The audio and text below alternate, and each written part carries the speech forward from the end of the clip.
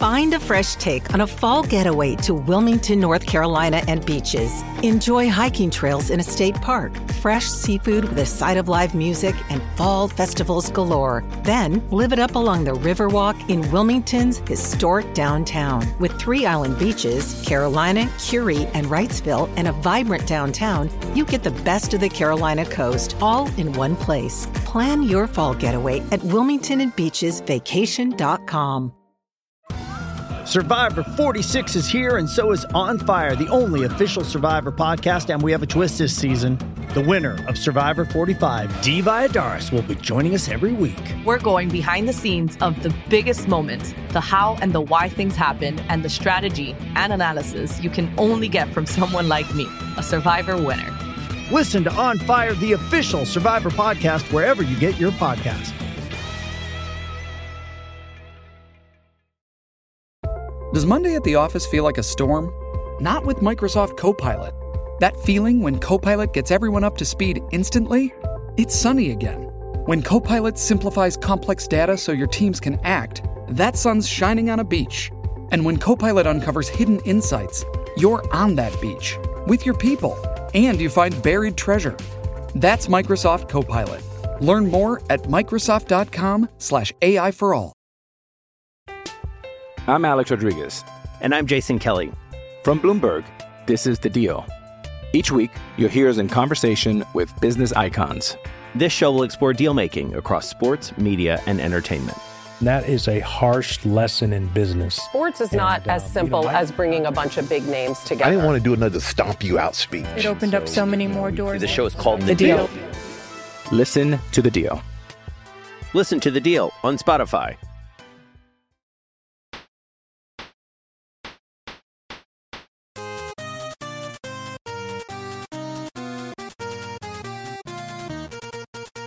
Hey everyone, welcome to the OFD Podcast. I'm your host, Joshua Voles, site manager, emperor, supreme warlord, and defender of the faith over at OneFootDown.com on the SB Nation Network. And joining me once again is my chief inspector, Brendan McAlinden. Jude has, he's got a little bit of the night off. He's got some dealings in the morning, and he can't be doing these 3-hour epic podcast episodes when he has to get up at 10 o'clock in the morning. Cannot blame him. So Brendan, how are you doing up there in Michigan, buddy? I'm doing fantastic. I have a question for you. Are you sitting in front of a Google machine? I am, as a matter of fact. Here's what I want you to do. I want you to type in the following text and do a Google search for me. And without reading it internally, I want you to read what it says out loud for the audience. Are you ready? Okay. I want you to type in your Google search bar, where does vanilla flavoring come from? And then I want you to, as soon as you type that in and press enter, I want you to read the text at the top.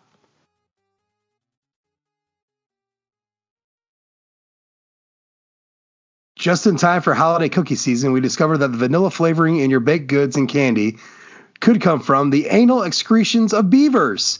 Beaver butts secrete a goo called castoreum, which the animals use to mark their territory. Beaver butts make goo used for vanilla flavoring. So we were eating beaver ass. You sucking down that beaver ass. What's that? Yeah, that's a beaver goo, beaver butt goo, and I think it's a beaver butt goo.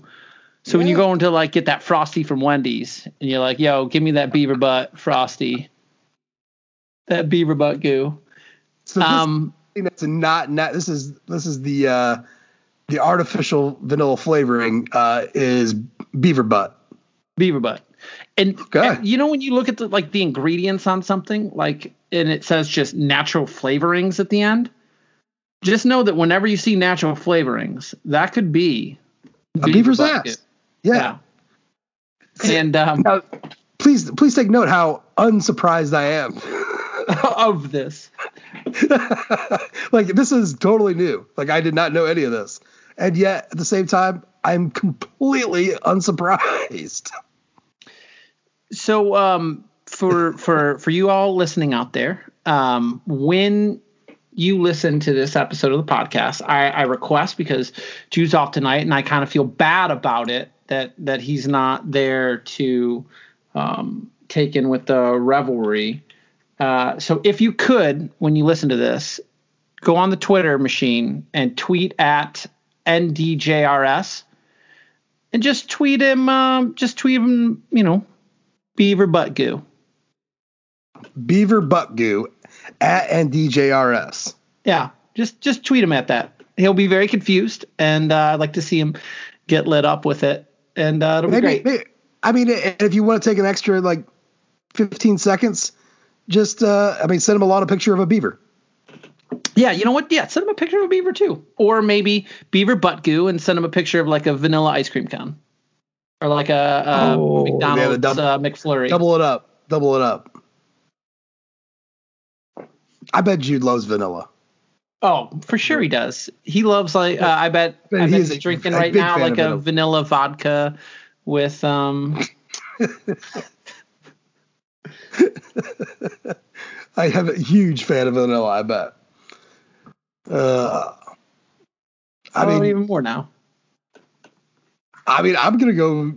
I'm not sure what we have left in the kitchen right now, but after we're recording, I am gonna go find me something that is a artificial vanilla flavoring, and I'm gonna go have some fun with my wife about it. Like an Oreo or something, or yeah. Well, that'll be when I get yelled at for. I told you to buy the all natural shit, organic. It is organic. Get that Madagascar vanilla bean. Oh yeah, there it is. Yeah, but it is organic. You son of a bitch. Comes from a beaver's butt. So you know what came in the mail today? Coupons to Papa John's. Absolutely not. This is our 15th year anniversary. And nice. Yeah. So, had her pick out a ring. She wanted some jewelry. Now, mind you, our anniversary is on July 1st. But the all important, get me my jewelry for the anniversary happens in April for some reason. But anyways, so ordered it up and that came in today. And now I can't get her to stop looking at it and wondering, should I have gone bigger? Constantly. So that's just a diamond ring. So I asked her, I was like, do you ever look at me and think I should have gone bigger? I have not got an answer quite yet.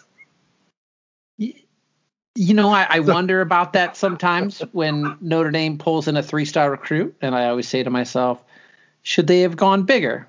Maybe try to pursue a 4-star. And you know what I say? No, because one in the hand is better than 2 in the bush. And those 3-star diamonds in the rough really do turn into 5-star Julian Love diamonds. And that's kind of like the reviews that we try and earn, right? On iTunes, we ask people to give us those Julian Love earned 5 stars, where maybe at first you wonder, is this podcast a 5-star? Maybe 3, but we try and earn it. We earn nothing else. The amount of time that we put in. Every night we press record. Yeah, the massive amounts of time. So yes, we are looking for those 5-star Julian Love earned 5-star reviews from y'all. If you head on over to Apple Podcasts, please leave a rating, please leave a review, and those reviews that you leave, we will read word for word on the next OFD podcast. And I got a trio. I got 3 amigos here tonight. They got some things to say. You ready for this? Man, I was born ready. We all are. We are born ready to die. So I'm still having flashbacks about my son damn near going off a 150-foot cliff. Let's put life in this perspective. All right, here we go. 5 stars from Hi, I'm Paul, 14539. He's calling this a Jalen Smith 5-star podcast. Whoa. Love pulling out the heavy hitter. Yeah, Ed from Fort Wayne. Love the podcast. Started listening after the Clemson win this fall and haven't missed an episode since. Love the in-depth and sometimes random Notre Dame talk. The talk about Kansas State blowing it against Baylor in the 2012 season and making us play the evil empire of Nick Saban in the championship. A little tough to think about how different the national narrative would have been around Kelly and ND had we beaten K-State. Another thing to consider is Ohio State was 12-0 that year as well, but had NCAA sanctions against them.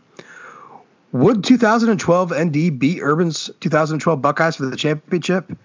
Keep doing what you're doing, fellas. Can't wait for the season. Surprisingly, I don't get, and I live in Buckeye country, I don't get that clapback about 2012 from Buckeye fans. They knew they were trash. Yeah, Braxton was not very good. They were not good. They were not good. In a lot of their games, you can say that Notre Dame had some squeakers, but they gave up points in droves, and they had fits. They almost lost a terrible Michigan team that year, and they needed the ending, the way that they ended the season with Whiskey in Michigan. It was touch and go. Struggle bus against Michigan State team we handled. Yeah, wasn't a great Ohio State team. No. I mean that. I won't dismiss any team that goes undefeated throughout the regular season. That's tough. That's cool. But I mean, you played Miami of Ohio, a bad Miami of Ohio team. UCF in 2012 was not 2017 UCF. Not by any stretch of the imagination. You played UAB, Cal. I mean, you did. You beat Michigan State 17-16. Yeah. Now think about that. Think about the 2012 Michigan State team. Yeah, Michigan and Michigan State 2012 games for Notre Dame. Compare those. I mean, Purdue too. Michigan and Purdue, we all struggled. But Purdue, Notre Dame. I mean, not to pull out the excuse machine for Notre Dame in 2012, but I mean, I said it then, and I don't know why everyone dismissed it so much, but it's like they just got back from Ireland, y'all. There's a jet fucking going on here, and there's a whole reason why when Notre Dame was supposed to have played Navy in 2020, why it was set for this date and why there was a whole week by, because they had learned their fucking lesson from 2012 going from Navy to Purdue. They knew better. Everybody else, when teams play those games in Australia, right? Like when Cal did and Hawaii did, or other teams play across the pond. It's like, yeah, you get a week off. The NFL gives them a week off. That was maddening. Put them right to the fire. And I watched, for some reason, I was just kind of pulling up random highlights the other night, which is common, but for some reason I went to that 2012 Purdue game to look at. And actually the 2012 Purdue game, that was the first game I was ever in the press box for a game. Oh, nice. Yeah. So a little stressful. That game, that's where my Jerry Faust banging on my on the bathroom stall door when there's plenty of other stalls. That's where that story comes from. So that's when Ryan, my oldest son, locked himself in the car at Toys R Us. My wife took the kids to Toys R Us that morning, and so she was Skyping me. And Jack Swarbrick was standing right behind me, talking to some people, and I got the the Skype opened, and they are she's freaking out because she can't get because Ryan locked himself in the damn car. So he didn't want to grow up. It was a very eventful time. A very eventful time. So, but anyways, I think 2012 Notre Dame would have beat 2000. I think it would have been a good, fun game that would have been 17-13. Who was the leading rusher for Ohio State in 2012? Let's see if you know this one. 2012? Yeah.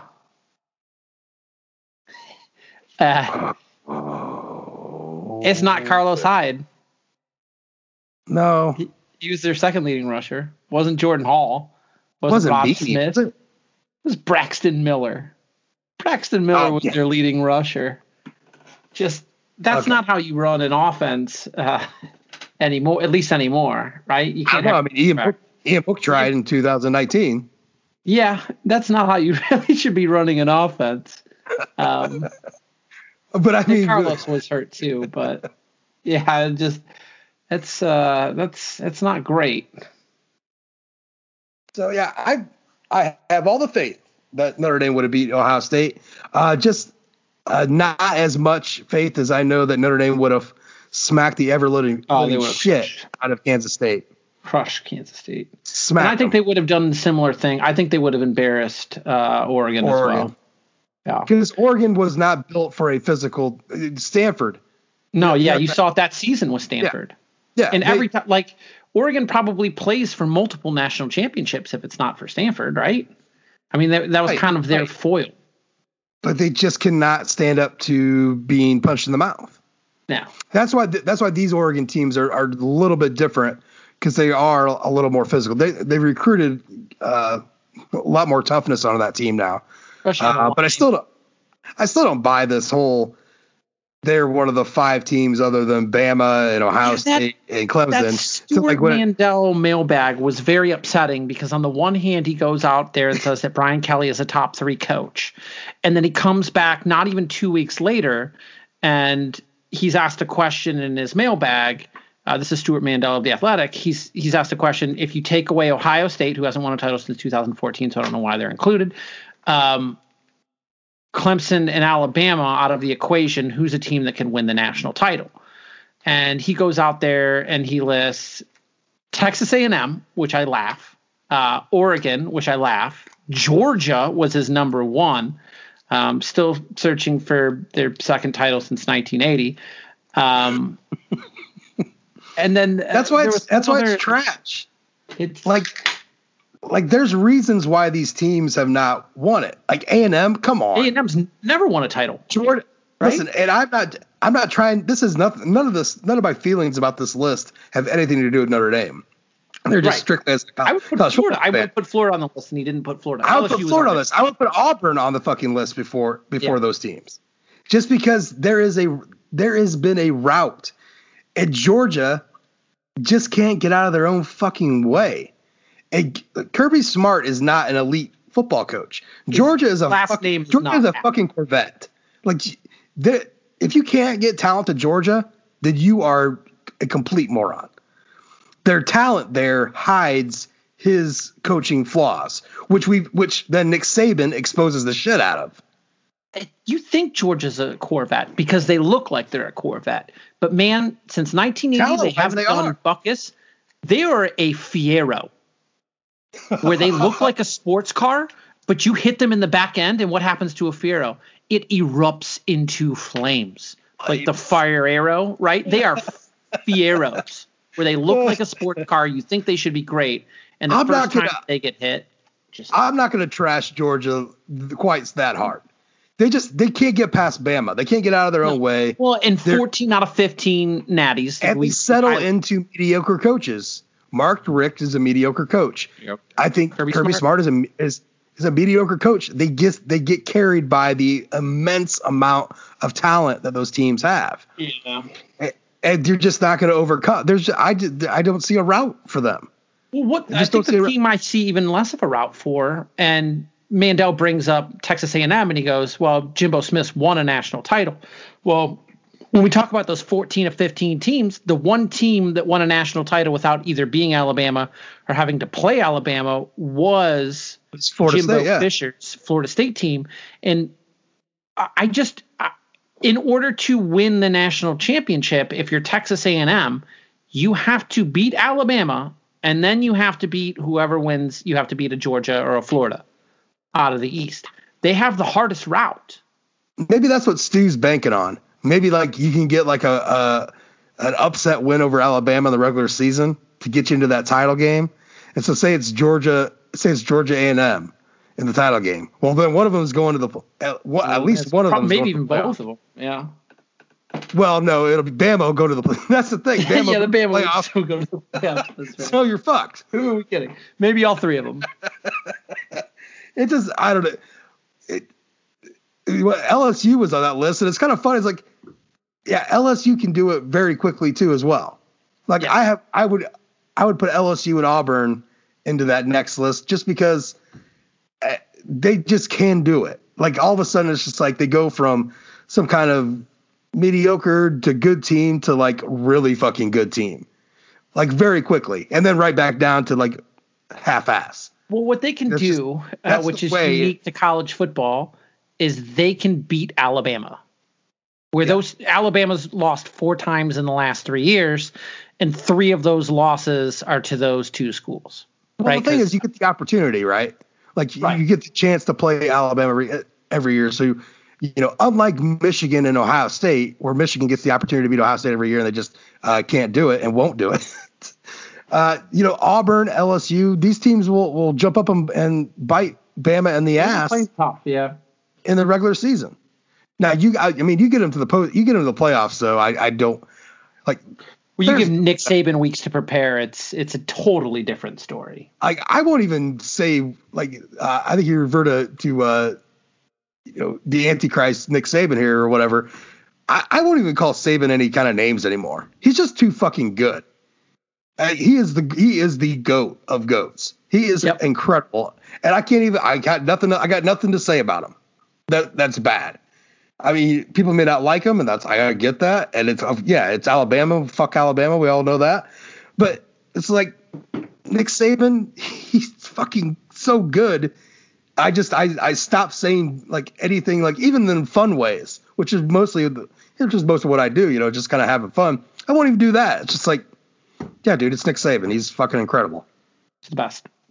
He's that's probably kind of how I have to treat. He's got like 10 more years probably left in him. Well, that's how I have to feel about Tom Brady too. Was like, I don't know, for over a decade, every chance I got to shit on Tom Brady, I took a chance to shit on Tom Brady because he's a Michigan guy, and they hated him at Michigan, and I hated him too because love that Henson though. But I always hated Tom Brady, but like at this point over the last like few years, it's just like I begrudgingly just have to recognize that he's the GOAT.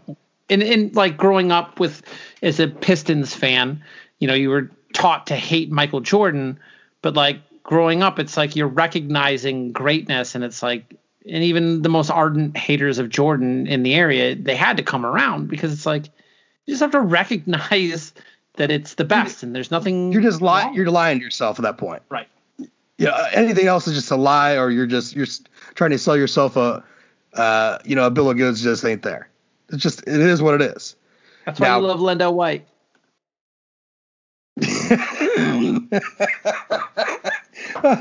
I'm not sure. I really don't know why I have a special affinity to Lendell White. Because he's a fullback at USC. I mean, he was a fullback, right? No, man. Look, Lendell White. If Reggie Bush wasn't at Lendell White or wasn't at USC, Lendell White would have been way bigger. And he still has didn't he have the rushing touchdown record in USC? Yeah. Lendell White was fucking incredible. But I liked his attitude. I liked him talking shit about Notre Dame. That's fun. It's fun. That's villain. What. Yeah, that's a rivalry fun. It's villain, I think at one maybe we compared him to a Hans Gruber at some point. Of course we did. Yes, that's a good time. That's a guy who you could have some quips. But he rocked a mirrored visor. I don't know. So did you? I guess before we get to the next review, did you see the tweet that I got from somebody talking about? What was it about Will Shipley at Clemson spring game, and it had the dude from Blackish curled up on the couch crying, and I just responded back with I don't care, but I had a picture of Audric Estime in there, just looking huge. Yeah. No, I don't care about what Will Shipley did or is going to do. This is my friend Audric. He's going to play football for Notre Dame in June, and I'm going to ride with him because he is a fucking Adonis. Yeah, he is an Adonis, and that's that's one when I would see Paulson Adebo ball out at Stanford for the 1 year that he did. That's a one I cry about for sure. That's one I do because there wasn't any. And Elijah we didn't have anything that was there in the wings. Like if we didn't get Audric and it was just, and no offense, no slight to Logan Diggs. Maybe Logan Diggs is the best running back in the room. I don't know.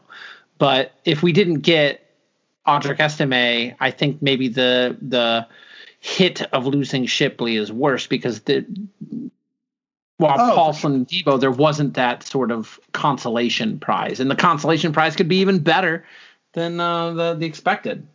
Yeah, and that was my whole point, right? It was like, we have a Chris Tyree, and we have him for a couple of years. So all you got to do is go out and recruit some more guys, for the 2022 class, 2023 class. Yeah. But you get an Audric Estime instead of Will Shipley. To me, that's a bonus. That's a step up because you're getting a guy in that you don't have anything else like on the roster, and a top tier kind of a guy. And you don't have that kind of guy on your roster right now. So you just made your roster better because now it's much more diverse in the sense that you could do some different things.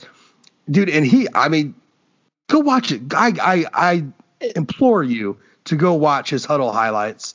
It's up on our site on 1 Foot Down. Just Google search 1 Foot Down, Audric Estime commits. You won't get the Beaver Butt Goo answer on that one. One low-key reason, too, you probably love him, and maybe it's subconscious, too, is Notre Dame did flip him or steal him from a rival, Big R, maybe one of your favorite Big R rival schools of Notre Dame's, so with that being Michigan State. And you know what it reminds me of? You know what he kind of reminds me of? TJ fucking Duckett. TJ Duckett, This is like the karma instead of letting TJ Duckett walk out of that admissions office, right? Yes. Because didn't admissions just like, sorry son, you can't come here. This is the universe giving me back TJ Duckett. Ugh. But also say this, and I didn't think about this till the other day because we're doing our player profiles, and Brendan, your images for those are fantastic, but there's no number 2 on this team. No. And Audric Estime was number 2 in high school, so I imagine that he's going to be number 2 at Notre Dame. And most of the time when I did a creative player on NCAA college football, if I did a tailback or fullback, I always number 2 was the number I would give them most of the time. So that Dexter Williams. I basically get my Audric Estime is basically my creative player in 2000. He is too. Yeah. He's got dreads. He wears the visor. He is my creative player from NCAA. So I am through the fucking moon on this. But that's just all like fun stuff, like the legit on the field, like real stuff. That's why I can say I don't care about Will Shipley, is because this guy is an entirely different thing. What's Bayless going to do when he gets him into the weight and conditioning program? Because the stuff that he has out there now, I guarantee you he slims them down. Yeah, he's going to make them. He's got to drop a solid. Yeah, he's going to 10 pounds. Yeah, maybe like 5 to 8 pounds, maybe. And probably, we're talking just explosive, working on explosion and speed then, right? Yeah. Look at the guy. There's not much else you can do. You want to trim him down, and they may build him back up to his original weight, but they're going to get put together. Yes. Which I don't know, man. Every time I talk about Estime, I'm like, just look at him. Just fucking look at him. The dude looks incredible. As blown away as we all were by Osita Ekwonu, this guy, he trumps Ekwonu. I just hope it's not an Elijah Holyfield situation. He was the son of Vander who went to Georgia, where Elijah Holyfield sans a shirt was the most impressive I've ever seen a college athlete. And he was effective. He's one of the most impressive looking humans. Oh yeah. His arm looked like a pretzel braid. But he never really translated it fully on the field. One of his pictures, he looked so imposing that it had to be debunked that it was a Photoshop deal.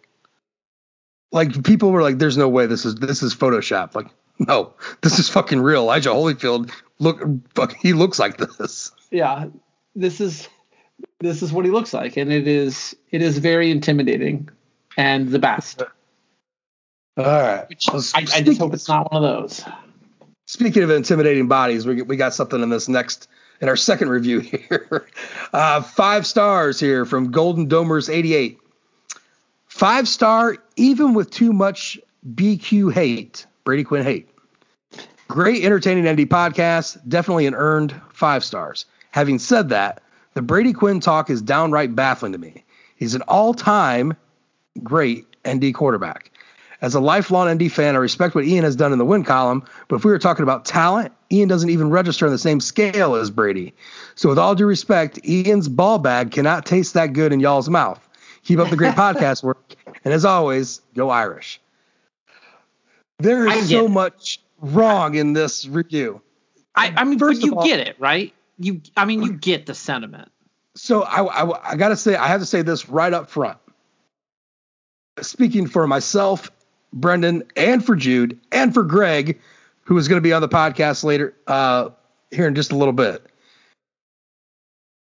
We love Brady Quinn. We all fucking love Brady Quinn. There's a great love for Quinn. And for me, as Quinn being an Ohio guy, he gets that extra bump.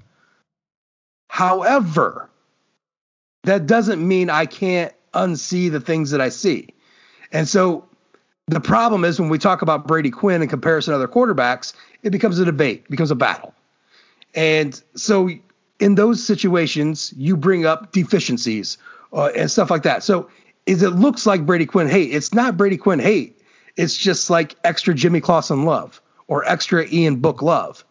And I totally disagree with this statement about talent.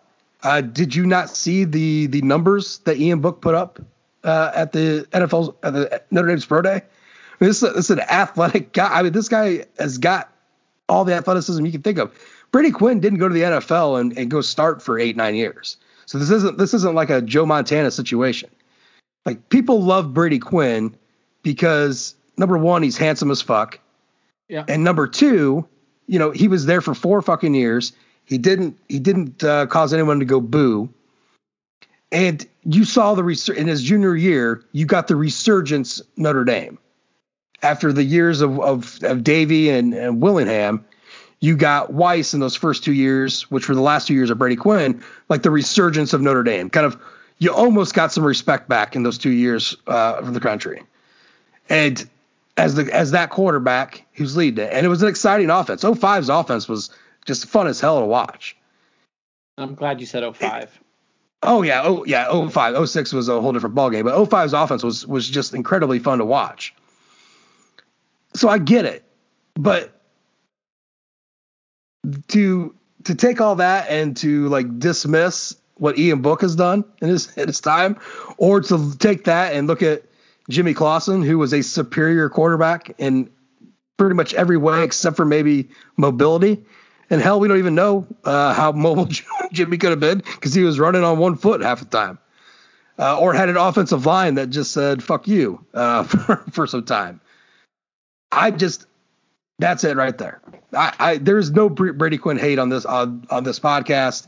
It's just that you can like multiple things, right? You can be like, I love steak, but I also love a good chicken wing. And it doesn't mean that if I go out there and say, you know what, I would prefer to eat a New York strip as opposed to, some buffalo wings. It doesn't mean that I hate buffalo wings. It just means that I would prefer the strip. And like, I guess my last memory of Brady Quinn is the second half of that LSU game, which was absolutely brutal, right? They got outscored like, 20-0 or something. And they were embarrassed, and it sort of like left a mark for the rest of, I guess, the Weissian era. And it just, Book gave us big game moments in just, that's one of the things I had against Quinn is as I've gotten older and I've looked back at it more objectively, there really isn't the same sort of like, Book just last year alone, he won an overtime thriller against Clemson. Right? Yeah, it's not just the number of wins. It's like Ian Book has some big wins and had some big moments against big opponents. Like, name Brady Quinn's big moment, big wins against big opponent. You know what I mean? It's just like there's not much on the 9-4 Penn State team that he beat, and like that's not his fault. You got to play the teams that you play, but I would have liked to have seen him show up a little bit better in 2006 against Michigan. Absolutely. You know, the argument he did is everything he could against USC, and I commend him for that. But where was that kind of performance, earlier in the year against Michigan State? And there's the argument out there about give Brady Quinn that defense. And we've said it on this podcast before. Every argument that you make for Quinn over Book is the same argument I can make for Clausen over Quinn. Give Ian Book Jeff Samardzija. Yeah. Right? I think Ian Book would have enjoyed having Clausen, Darius Walker. Give Jimmy Clausen Darius Walker. I mean, well, yeah, just there's and I'm not sure. There's give 2019 Ian Book Darius Walker. So I guess I think what could end up being the end all here, or what should be the end all is this: Ian Book is the winningest quarterback in Notre Dame history. So if he goes to the NFL, and we're talking about 3 quarterbacks here, Clausen, Quinn, and Book now. Neither Clausen nor Quinn did much in the NFL, unfortunately. If Book is able to get into the league and stick around for 5-6 years and make an impact on a team, then I think the case is clear cut. For me, it's still clear. I still would say Book. And no, in all honesty, I would take Clausen over all 3. Just talent perspective. But as far as like an all-time great ND quarterback, if I had to rank those 3, it would be probably Book, Quinn, Clausen in the ND sense. But as far as talent goes, Clausen would be my number 1 for sure. But if you want to go the overall, whatever it is that makes fans think about their quarterbacks in one way or the other 10 years down the road, I think Ian Book. I think eventually that's gonna get better, right? Like the recency hate, it dissipates. Like, we didn't win a national championship. Sorry. I feel like a big part of Brady Quinn is that like before him the quarterback position was so mired in mediocrity, just from top to bottom. It was always such a big fucking clusterfuck. Like, you had Jerry who did a great job. I love Jarius Jackson. Yeah. But then get into this huge clusterfuck of guys who I love. Arnaz, Carnell Holiday. There's nobody tougher out there. There's nobody tougher out there than Holiday. Yeah, no. It's Eric Chappelle was playing against SC. You know what I'm saying? That's not what you want when you're playing against Southern Cal. No. So not when they're rolling out Heisman Trophy winners. Yeah, so plural. I understand the comment, too much BQ hate. Just know that it is most definitely not hate at all. At all. If there's one quarterback that I don't have a whole lot of hate towards any Notre Dame players, current or past. There are guys now. There are guys. There are fucking guys. So it's just like they're your kids. You know what I mean? So, you could kind of have that love-hate with your kids, but you would never say you hate your kid. Or at least you shouldn't. If you do, you're a piece of shit. Or maybe your kid's a piece of shit. I don't know. but there are guys. But like Gary Gray hurt my mental. Gary Gray hurt my mental and physical well-being. And I can never forgive him for that. Pat Dillingham is mine. Yeah. That 2002 BC game, here you go. And you cannot bring up Michigan State because that was all battle, and the fact that a Michigan State defender fell down. Yeah. So, all right, last one on the docket here. Let's see here. This one is from. His name is Julian Love is a 5-star. Love it. 5 stars, obviously, here. Absolutely terrific. Hey, guys, love the pod. I am but a wee lad in comparison to y'all. 20 years old. And I really hope my love for ND football, or at least my hatred for Michigan, survives for as long as yours has. Absolutely devastated that the Breakfast Club wasn't on any of the top 5 lists, but at least Josh and his missus included one John Hughes movie each to redeem the segment. Keep on doing what you're doing. Listening to you guys brightens my week without fail. Well, thank you, young sir. Couple things here. I actually debated about John Hughes movies. Like, I wasn't sure if I should. You could make that whole top 5 just out of John Hughes movies and not be wrong. Well, you had Ferris Bueller, which you wrote. Yes, right. And Carrie had 16 Candles. Yeah, I mean, so you could throw some. Now, Breakfast Club. Now, there is a. Have you heard about this fan theory out there? Is it about them all being dead? Because that's normally how it goes, right? And they all take place in mind. But so Ali Sheehan's character, they're saying it was all in her head. Like the whole thing was her at detention, and that whole thing was just a play going on inside of her head. Like because so much of it was outrageous. It makes sense. I read it and I sat down and thought about it.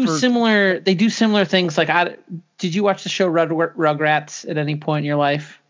No, I'm a little too old. Like there is a similar theory out there where the children's television program that us young millennial, I guess us old millennials grew up watching. All of the characters were dead except Chucky Finster.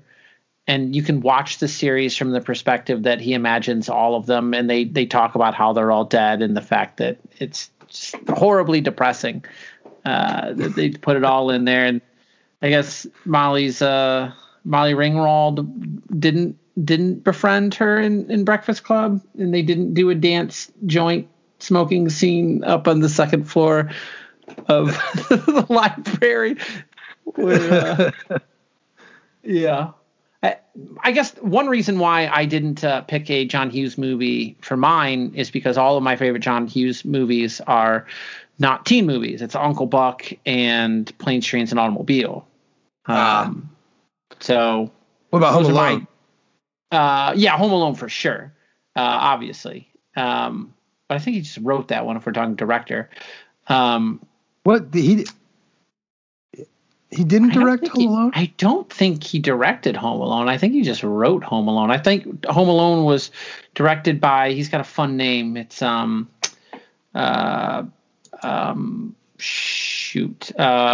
Christopher Columbus, right? Isn't that who directed? Oh, that's right. Home Alone? That's right. The guy that did the first 2 Harry Potter movies. Yeah, and I think yeah. Yeah. Well, that's fun, right? I didn't see any of the Harry Potters. I mean, what they did with the, all the Easter egg things about Home Alone is fantastic. The color red and all the shit they did. That's some fun stuff. Maybe it's too fun for old John. Johnny was a master of his craft. Certainly a master, and I love Breakfast Club. Look, making a top 5 list out of that was, I wouldn't even say it was difficult. It was just, it's fucking impossible. By the way, all right, here's 5 that I'm thinking about right now. You ask me again in a month, and they could totally be different. Do you know what Chris Columbus's first movie he ever directed was? You're gonna love this. Adventures in Babysitting. Boom. Oh, fuck yeah. In my top 5 of teen movies. In top 5 right there. It all comes full circle. And again, a 9-year-old watching that movie, a whole lot of Playboy references in there. Yeah, the 80s was a wild time. Yeah, God bless my parents and HBO. But 20 years old, my friend. So the next time you talk about Michigan hate, wow. I mean, you're going to be 31 the next time Notre Dame plays Michigan in the regular season. I mean, there's no way you'll ever see a Michigan Notre Dame bowl game or playoff game. Certainly not a playoff game. You could see a bowl game, I could think. Definitely not playoff, because as long as Jim's there, they'll never go to the playoff. But I could see a bowl game. Like the tickets that they could sell. Like if Notre Dame went to a New Year's Six game this year and Michigan. How about Notre Dame, Michigan, the Pinstripe Bowl? Ugh, better not be this year. Yeah, but that could definitely happen. No, I kid. They do have some Big Ten tie or games with the Big Ten ties because through the ACC stuff, but it would be an uncommon thing. I mean, I don't know. It'd be pushed if there was a chance for a bowl game to get Notre Dame, Michigan together, they would fucking move mountains to try to get that done. There'd be some shady shit going on to get it done. Old school bowl game shady shit. Well, it was very similar to when they got Notre Dame and Miami together in the Sun Bowl in 2010. Right. I know, acting like this was like, hey, we're gonna play in a couple years. It's okay. Were they? I don't know if the ACC deal was a thing yet. No, 2012. That was the 2012 game in Chicago. Right. Literally, I think we threw one pass in the second half against Miami. Didn't Everett Golson was suspended for his first quarter of that game, right? Yeah. Sierra Wood, George Atkinson. I mean, all the BK haters about Eric Kelly and all that. Like, watch that second half of Notre Dame Miami in Chicago. It's just like one handoff after another. One handoff, just yards, just racking up the yards. It's a beautiful thing. It was very familiar to what Miami did to Notre Dame at Hard Rock in 2007. The second half. A little too familiar. I'm not sure how Notre Dame beat Miami in 16.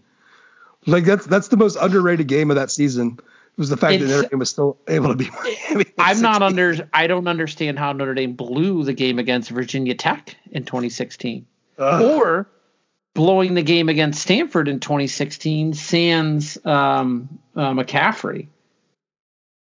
Or blowing the game against Duke in 16. Yeah. Or blowing the game against Texas in 16. Well, I can understand the Texas one because they just, at Texas opener and the quarterback shit. They had a huge lead against Vatech and just shit the bed in the second half. Ugh. This is nasty. But if you're 20 years old and a Notre Dame fan, that's fantastic because the last decade, basically your entire formative year of Notre Dame fandom for you, it has been a treat. You didn't have to go through the Weiss years. You didn't have to go through the Davie years. You didn't have to go through a lot of the dregs. My formative years were mostly the dregs, right? From age 10 on was essentially I was 10 in 94. And then, at age 12, I basically got a steady helping of just shit sandwich after shit sandwich. So being 20 years old right now and a Notre Dame fan sounds pretty appealing. Yeah, you're gonna get some good action. Speaking of good action, our good friend Greg over on the left coast is joining us now on the show. Greg, what's up?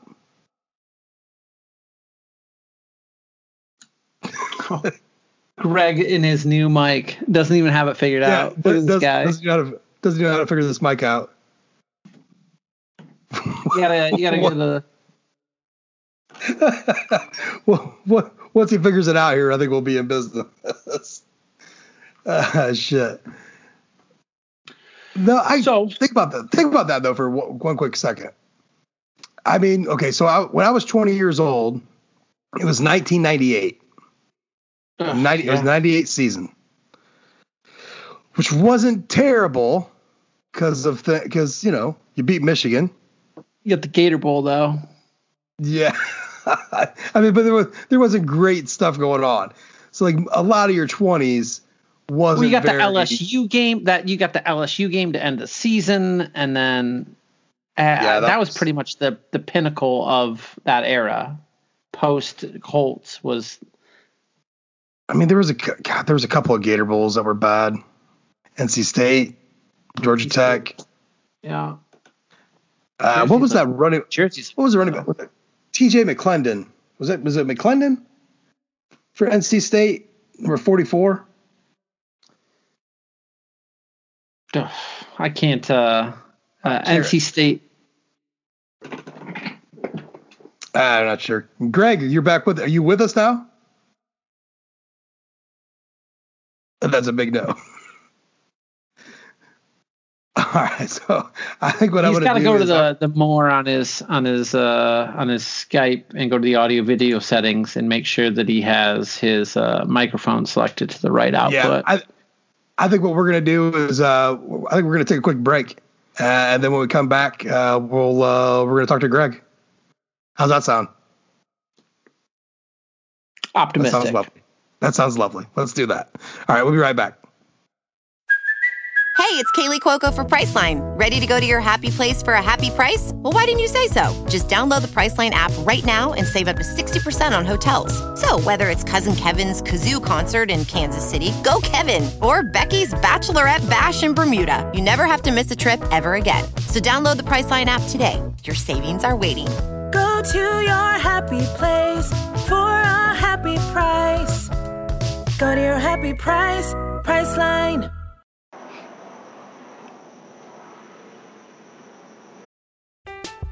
I'm Alex Rodriguez. And I'm Jason Kelly. From Bloomberg, this is The Deal. Each week, you'll hear us in conversation with business icons. This show will explore deal-making across sports, media, and entertainment. That is a harsh lesson in business. Sports is not as simple as bringing a bunch of big names together. I didn't want to do another stomp you out speech. It opened up so many more doors. The show is called The Deal. Listen to The Deal. Listen to The Deal on Spotify.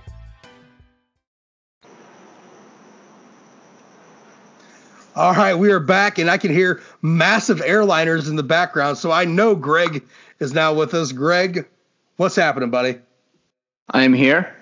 I executed, like I told you guys, maybe the greatest quick bedtime in the history of man. So I'm here. I have plenty of time. My wife is happy. I did a good job. Therefore, it's like this is a guilt-free, free conscience podcast. Oh, those are solid. And you sound fantastic, by the way, sir. You know what? I got a microphone. I feel liberated. I feel like a professional now. You feel more powerful? I do. I do feel powerful. Like I have the screen thing too. There's a little screen. Yeah. Do you feel like perhaps at the end of a 3-hour podcast session, you're not staring at the battery life on your phone, hoping that it doesn't die the second you press stop?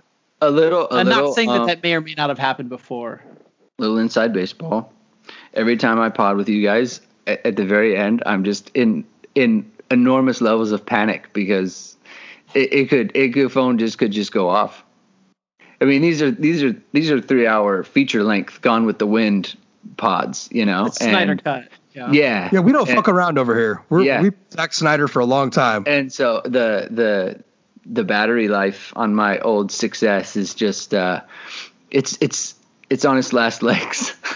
So, you know, now I've got the computer now. I figured it out how to do it on the computer. So I'm at 100%. It's going to stay that way. I've got my microphone with the little screen. I'm all set. All right, we're in business. So like we were saying, we just got done with the reviews. We just spent an hour on 3 reviews. So we are definitely warmed up and ready to go. So let's get into it. We're here to talk about what's happening in the spring. What's going on with the team. So just a quick reminder. There's no media allowed in the practices. Notre Dame's been feeding us state-run media 3-minute clips. I do have to give them a very big thank you because there is a lot of meat on these bones of these 3-minute clips. I wish I could see more of the defensive structure with these clips.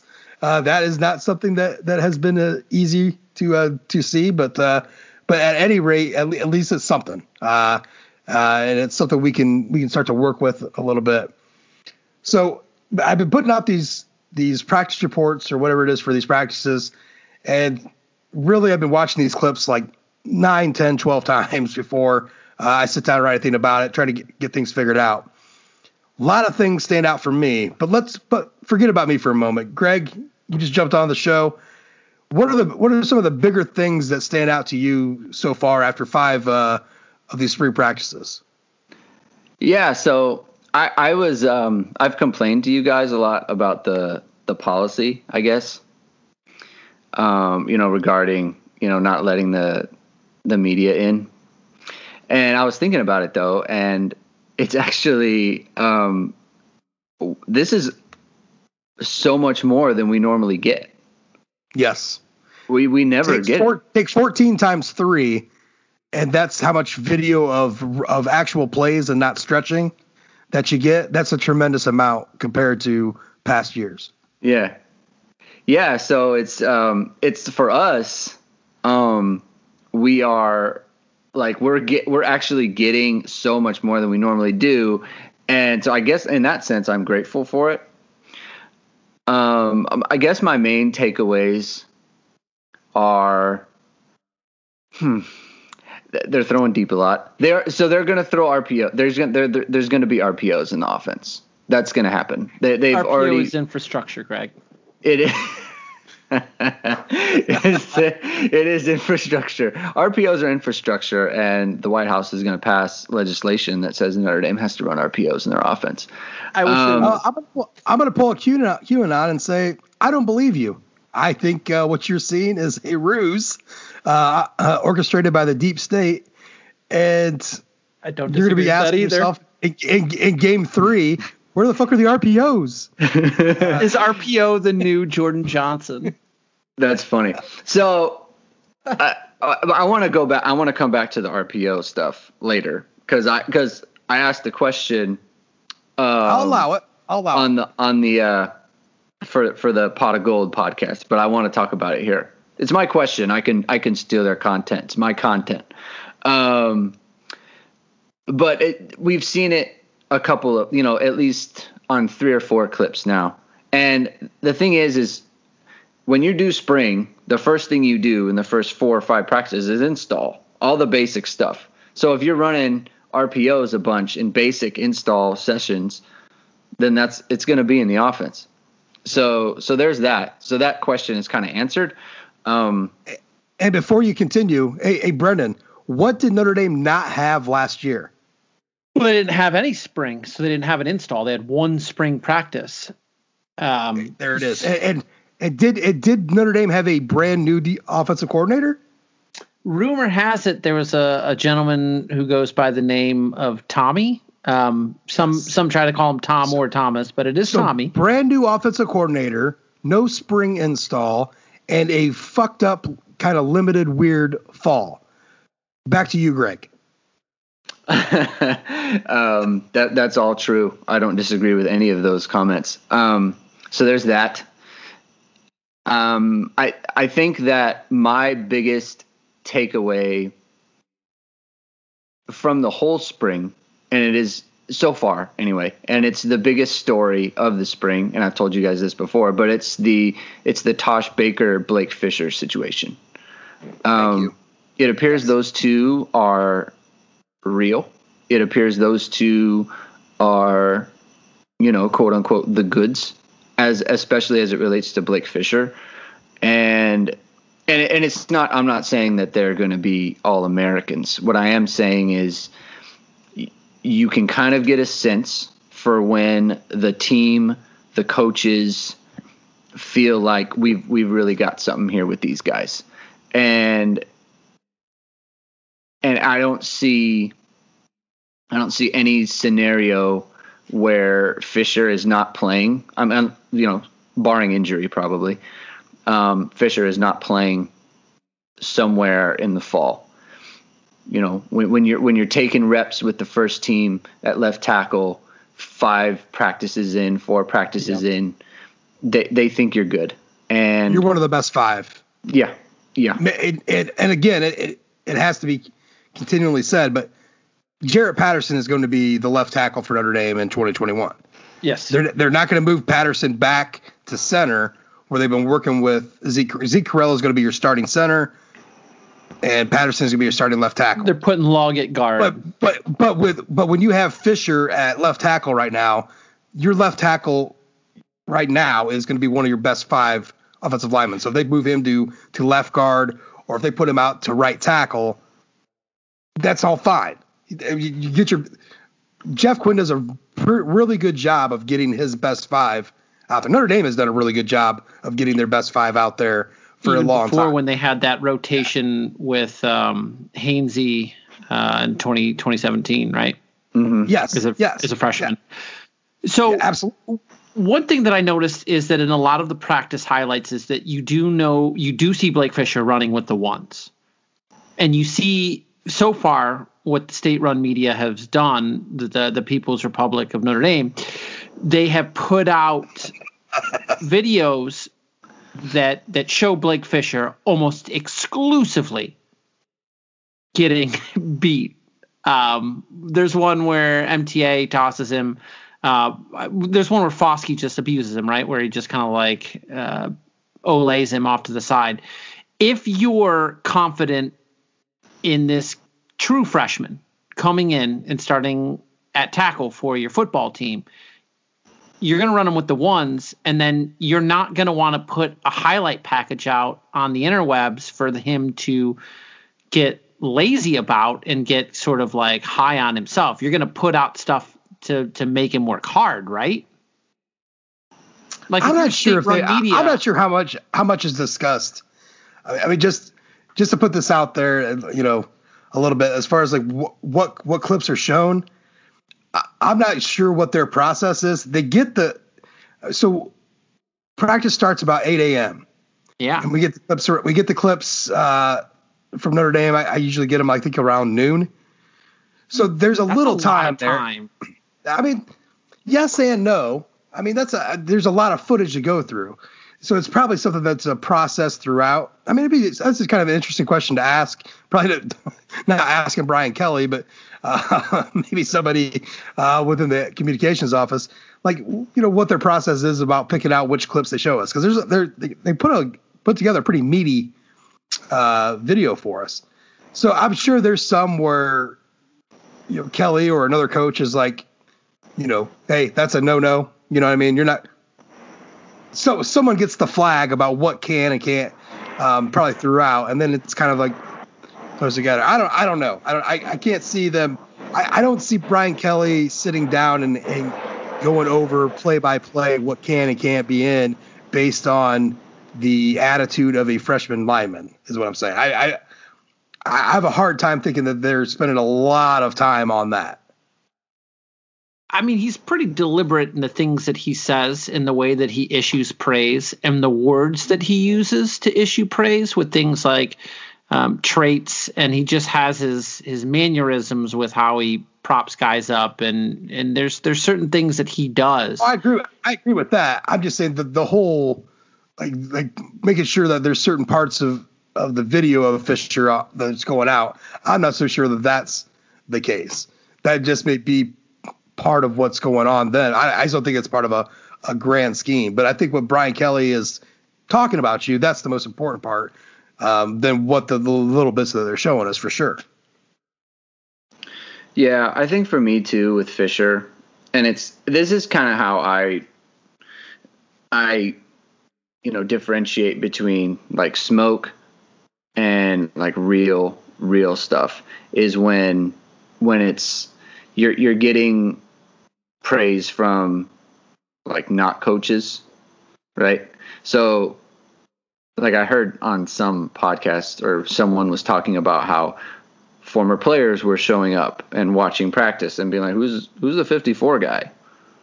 Like that guy, what's that story about? And when they start noticing that stuff and they're the ones who are like, they know who's a player, like especially when it's immediate like that.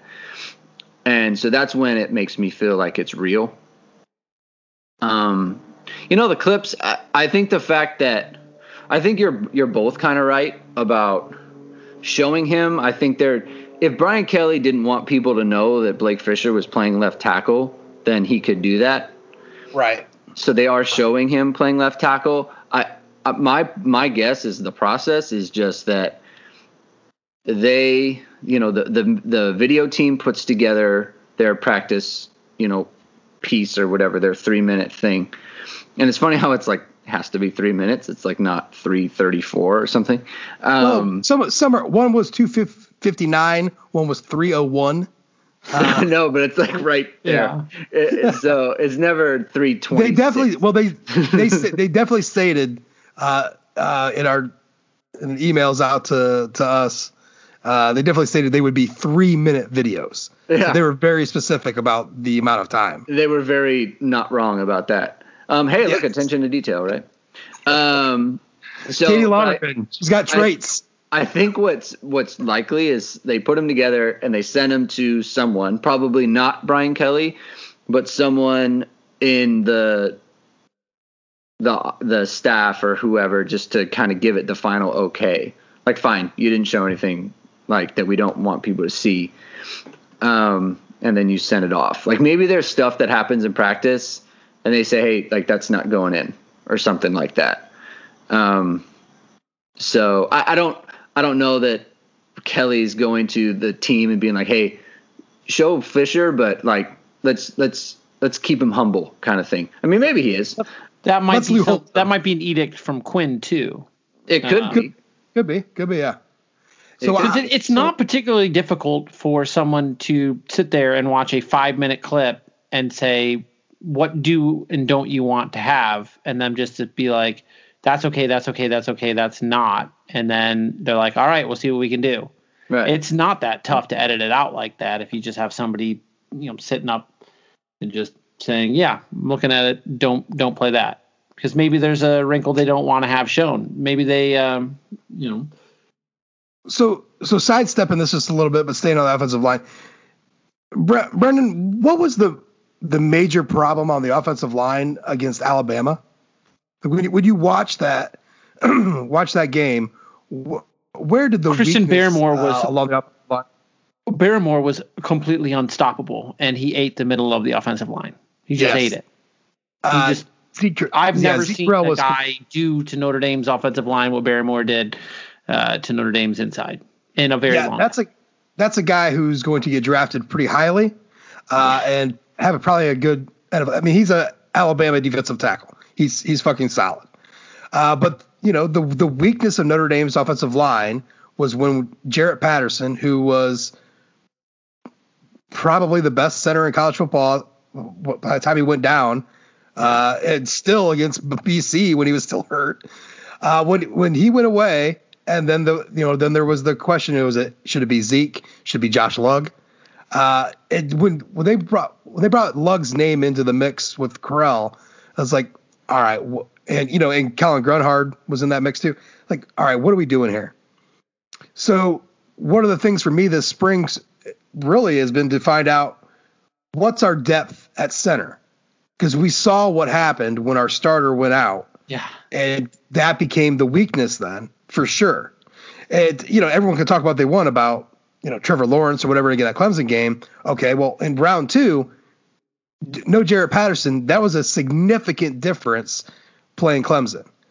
Yeah. I mean, Tyler Davis was it was. Well, that made Banks. It was less Trevor Lawrence and more Tyler Davis than anything else. It made Banks worse. It made Tommy Kramer worse. Yes. It made the entire interior of the line worse. And I'm not sure how great I felt about Kramer throughout the year. But yeah, not having the anchor of the middle of your interior line. One of the questions that I was asked by some readers, just not even a month ago, was about center, and my answer was, I really don't know, but they're going to figure something out as far as depth wise, because I think they were asking if Patterson would move, if someone happened to Corral, who did have an injury last year, would they move Patterson back inside, which I don't believe for a second they would do. If they're going to start him at left tackle, they're not going to move their left tackle back inside. Maybe I mean, I don't know if they feel that that's the best route to go. Maybe they do, but I just don't think that's how it's going to be. So I wanted to see what was happening at center. And so I was surprised to see Andrew Kristofik see inside at center, Michael Carmody see inside at center. So that's, Greg, are you? I mean, neither one of those names like stood out to me. Like if you would have asked me a month ago about who's going to back up Carell, I'm not sure if I would have got to Kristofic at all, and Carmody would have been way down the line. And that's not a bad thing. It's not like any of us saw any practice footage from the fall camp and from the season to know what they were doing with these guys in the meanwhile. But it was a little bit of a surprise. So seeing that they kind of put a little focus on those clips, you'd be able to see those guys out there doing their thing. They don't look bad. They look natural in those positions. But I really like Notre Dame being very proactive here and finding their backup and their backup to the backup at center, which absolutely looked like a weak spot for Notre Dame once Patterson went down. Remember too that this is how it came to be that Patterson was the center. After what was it, Mustipher in 2018, he moved on, and then the next spring it was just, hey, guess what? Jarrett Patterson's the center. He's going to be great. And it was like, what? Like he's the center and that's how it's going to go. And we had heard only that he looked good at tackle. He was looking good at tackle, and they were, super high on him. And then it's like, hey, he's going to be a center. And okay, that's all right, cool. And then he was, and there wasn't as much it wasn't a big question because, that they had so much back otherwise. So he was kind of the only question. Now there's kind of a lot more going on, but at the same time, I think that we know, Carell can play it. I think everyone liked what they saw from him against North Carolina, and then obviously he hurts his ankle. And then, he never got fully recovered from the ankle. It took him a long time. And there was even a question whether he could start against Alabama, and obviously he did. Right. But, I think that people are very high on Carell. And so now we're just looking at the backup, and you're absolutely right. Kristofic was, a tackle candidate. Same with Carmody. And they're both taking snaps at center. But, for a backup situation, I feel perfectly fine with it. They already did it with Patterson. So, they proved that they can take someone that maybe someone else had slotted for, maybe one of the tackle spots or one of the guard spots, and they put them in at center and they could get the job done. And I feel like it's a best five situation in a way too, right? Uh-huh. Like, all right, we need to add depth at the spot on the line, and I think seeing them move Kristofic and Carmody, I think you could put those two guys like in that top 6, 7, guys that along that offensive line, right? Mm-hmm. Like just keep them with what they've been trying to do personnel wise, over the last how many years now, of making sure it's we'll get you to where you need to be at this position. We just needed you to be the best lineman you can be, basically. And if you move Patterson to center, you're breaking two positions to fix one. Yeah. Right, because you have a brand new center, and then you're going to need a brand new left tackle. So, right, because I'm of the opinion that Jack Cohn's your quarterback too. He's only took snaps from these guys. So if you're moving Pat, if you're trying to move Pat, now, and that makes a difference. That could be a key play. Everything may be gravy, and then all of a sudden it's not for one play or two plays, and then you might be fucking yourself out of a game. There was some balls skittering on the ground against North Carolina, right? It didn't end up in disaster because Sam Howell in North Carolina's offense was vastly overrated, especially when Kyle Hamilton went out and DJ Brown stepped in and but it was one of those instances where it could have been a disaster. I fucking love it. It cut off. I didn't hear what you just said. We can move on now. I didn't hear what you said. Well, it's also to get serious for a second. It's also a situation where, so you're trying out Kristofic and you're trying out Carmody, right? Because last year the third team situation was Lugg, and that wasn't good for anyone. So this year, maybe something happens to Carell or whatever, you go to Kristoffer or you go to Carmody. And if something happens to one of them, then maybe you say, okay, instead of going to our third team option, let's just put Patterson in there. And so then we know we'll have a great center. And because good things are happening with Baker and Fisher, then we're just saying it's option C, right? Yeah, this is an option C. Option D, this is option C. Okay, right. And so what I'm saying is the option C situation is so much better than the option C last year. So it's like we'll keep our tackle for the if something happens with Carell, and then we'll just keep our normal tackle, and that's fine. If someone happens to that backup, then maybe it's better than, instead of going to Carmody at that point, maybe we just move Patterson over, move Baker from right to left, and put in Fisher. I mean, it's just like it gives you more options. Basically. And Fisher could be a guard at that point too. I mean, you put him as a guard and you get Log at tackle. There's just we're going to find out. This spring, I think Brian Kelly laid it out pretty well. They're trying to find out what they have and we're figure this all out because of how much they lost. Fall camp will be, as it always is, we'll tell a much better tale. We'll have a much clearer picture about how this is going to go down. And especially the first 5 practices of spring, exploring your options, you're not losing anything, right? I mean, you need to find out what you have to move forward. So a lot of this is just, them, feeling it out, seeing what's going to work, what's not going to work.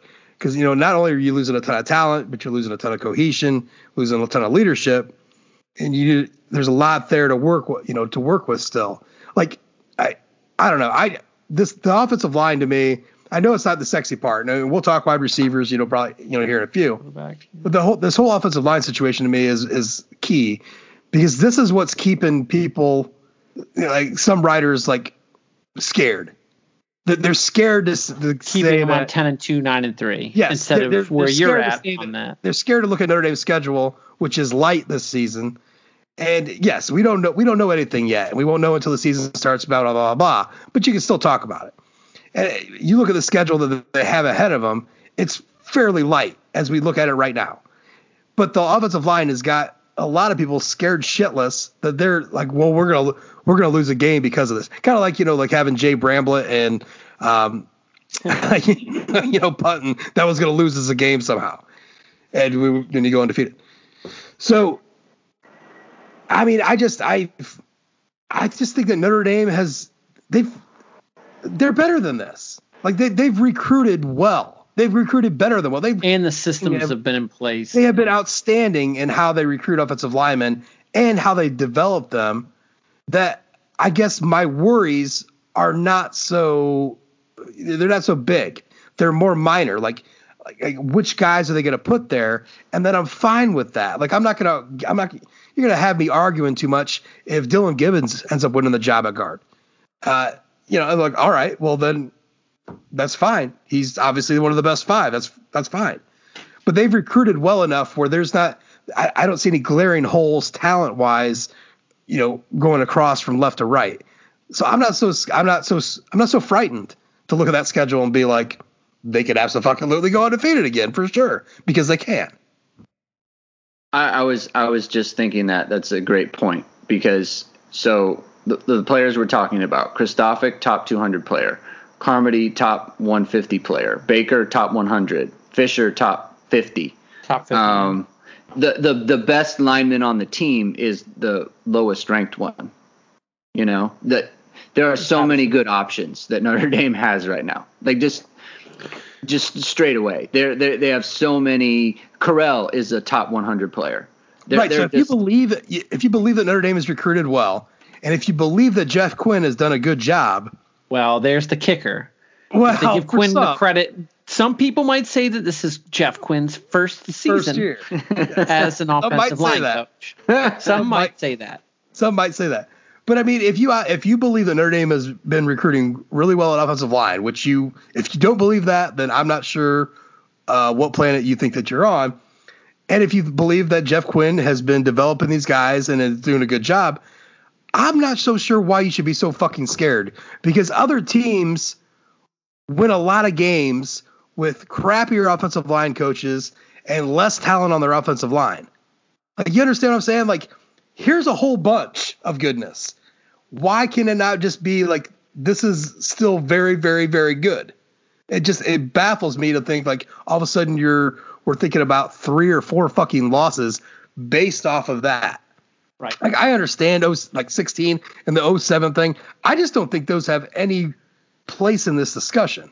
Like, Is John Tenuta or, well, who's in 7? It was it Corwin? I can't remember who was the 7, but is BVG your defensive coordinator? Right? I mean, I don't understand the 2016 comparison. He's the defensive coordinator for a high school in Florida. I know that. Brian Van Gorder was your defensive coordinator. You had a toxic locker room situation with multiple QBs, unsure which direction they wanted to start. I don't see the comparisons without just ignoring the changes that Brian Kelly made after 2016 to ensure that 2016 wouldn't happen. I think that it's disingenuous and fatalist. Like, I just think not even pessimistic. It's fatalist just to think that Notre Dame's going to lose to an unranked team simply because they're quote unquote due. Yeah, for the first time in 5 fucking years. When's Alabama lost to? I'm not saying that Notre Dame's at the Alabama tip, but like last time Alabama lost to an unranked team was 07. Notre Dame has the second longest streak in the country, and that was the last unranked team was in 16. So, yeah, it's just, I don't know, just the way that Brian Kelly has built this program. You either believe in it post 16 or you don't, and if you believe in it, I don't see how you can look at something that doesn't happen and just say that it certainly will. I love Liam Eichenberg. I love Aaron Banks. I like Tommy Kramer a lot. I like and Robert Hainsey, but none of those guys still add up to losing Mike McGlinchey and Quentin Nelson. 2018. You know what I'm saying? Like Quentin Nelson and Mike McGlinchey, we lost them both after a year, and then we went undefeated. So buck up, Buttercup. I mean, you lost 2 top 10 draft picks in the same year and just plug guys in and then went undefeated. It's okay. This is where we are now. This is how things work. And then the 2018 lost Alex Bars in the middle of the season, like game 5 for the year. And Alex Bars was playing tremendous football when he went down. That was a damn shame because he really finally came in to his own before he went down, which is what a fucking shame that was for him. And look, Alex Bars went undrafted. He was starting for the fucking Bears. Mm-hmm. So I mean, I think people need to realize it's okay to have concerns in April. I mean, teams have that. There's things that, I don't know how this is going to work, but, we can just look and say, okay, these things have a way of getting figured out. Look, every year we do this. The linebackers are going to be terrible in 2019. Safeties. They were great. The safeties were going to be terrible. The running backs. The running backs last year at this time were a dumpster fire, and now they're the strength of the team. It's just things have a way of getting worked out. And the other part of it for the offensive line that is in their favor is you guys were talking about the defensive coordinators just a second ago. Notre Dame has a pretty good one, and one of the things I've noticed in the clips is, man, they're bringing a lot of pressure. A lot of the time you want to stay vanilla at the start of spring. They're not doing that. They're sending people into A gaps and B gaps, and Shane Simon's going crazy, and Maris Luafau's shooting in gaps, and Kaiser's shooting. I mean, they are bringing things, and because that's what the defense is, and they need to start working on that stuff too. What better multiple defense can the offensive line prepare against than the one that we have? I would. It is funny that you mentioned that because to the flip side of that, they're putting Clarence Lewis on a lot of islands that I don't think Clarence Lewis. He is not ready for that island life because one of the reasons he did not pack a sunscreen. No, he did not pack. He might have, but it wasn't FPS 50.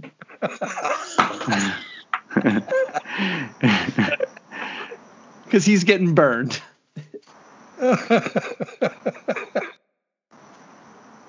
Yeah, it's let's actually transition then over to the wide receivers. Before we let's slander Clarence Lewis a little more. But I gotta say, they look pretty damn good. And look, again, we're only getting so many clips, and I think, I don't know if it was O'Malley or Priester, made sure they said it, and they're absolutely right. The best players in highlight clips, the best looking players, are going to be the wide receivers. So it's not, they're not going to show you a bunch of drops. It's going to be a catch. It's going to look good. But I like what I've seen so far. I've really liked, dare I say, Jordan Johnson, who has looked extremely athletic and strong in what he does. Lawrence Keys has looked really well.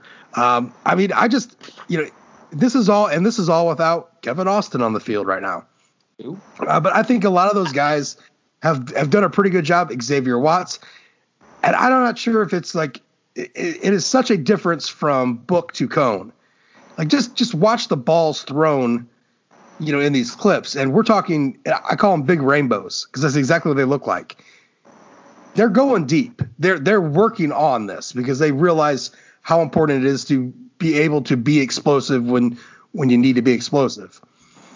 And the wide receivers seem to be coming through. Braden Lindsey with the fucking attitude, just torching poor Clarence Lewis, and then spiking the ball after that. Like, really, that to me, that made a huge statement. Like, Lindsey's like, I am not to be forgotten. Like, I am going to, there's no way that he's not thinking about last season being a complete fucking waste for him. And then wanting to, a lot of redemption this year. They've looked good. Greg, do you have anything to say about Avery Davis catching a football contested over the middle, reaching back across his body over a defender, and holding onto the ball all the way to the ground? I put it on the highlight tape. I put it on the highlight tape. That was fantastic. It was very good.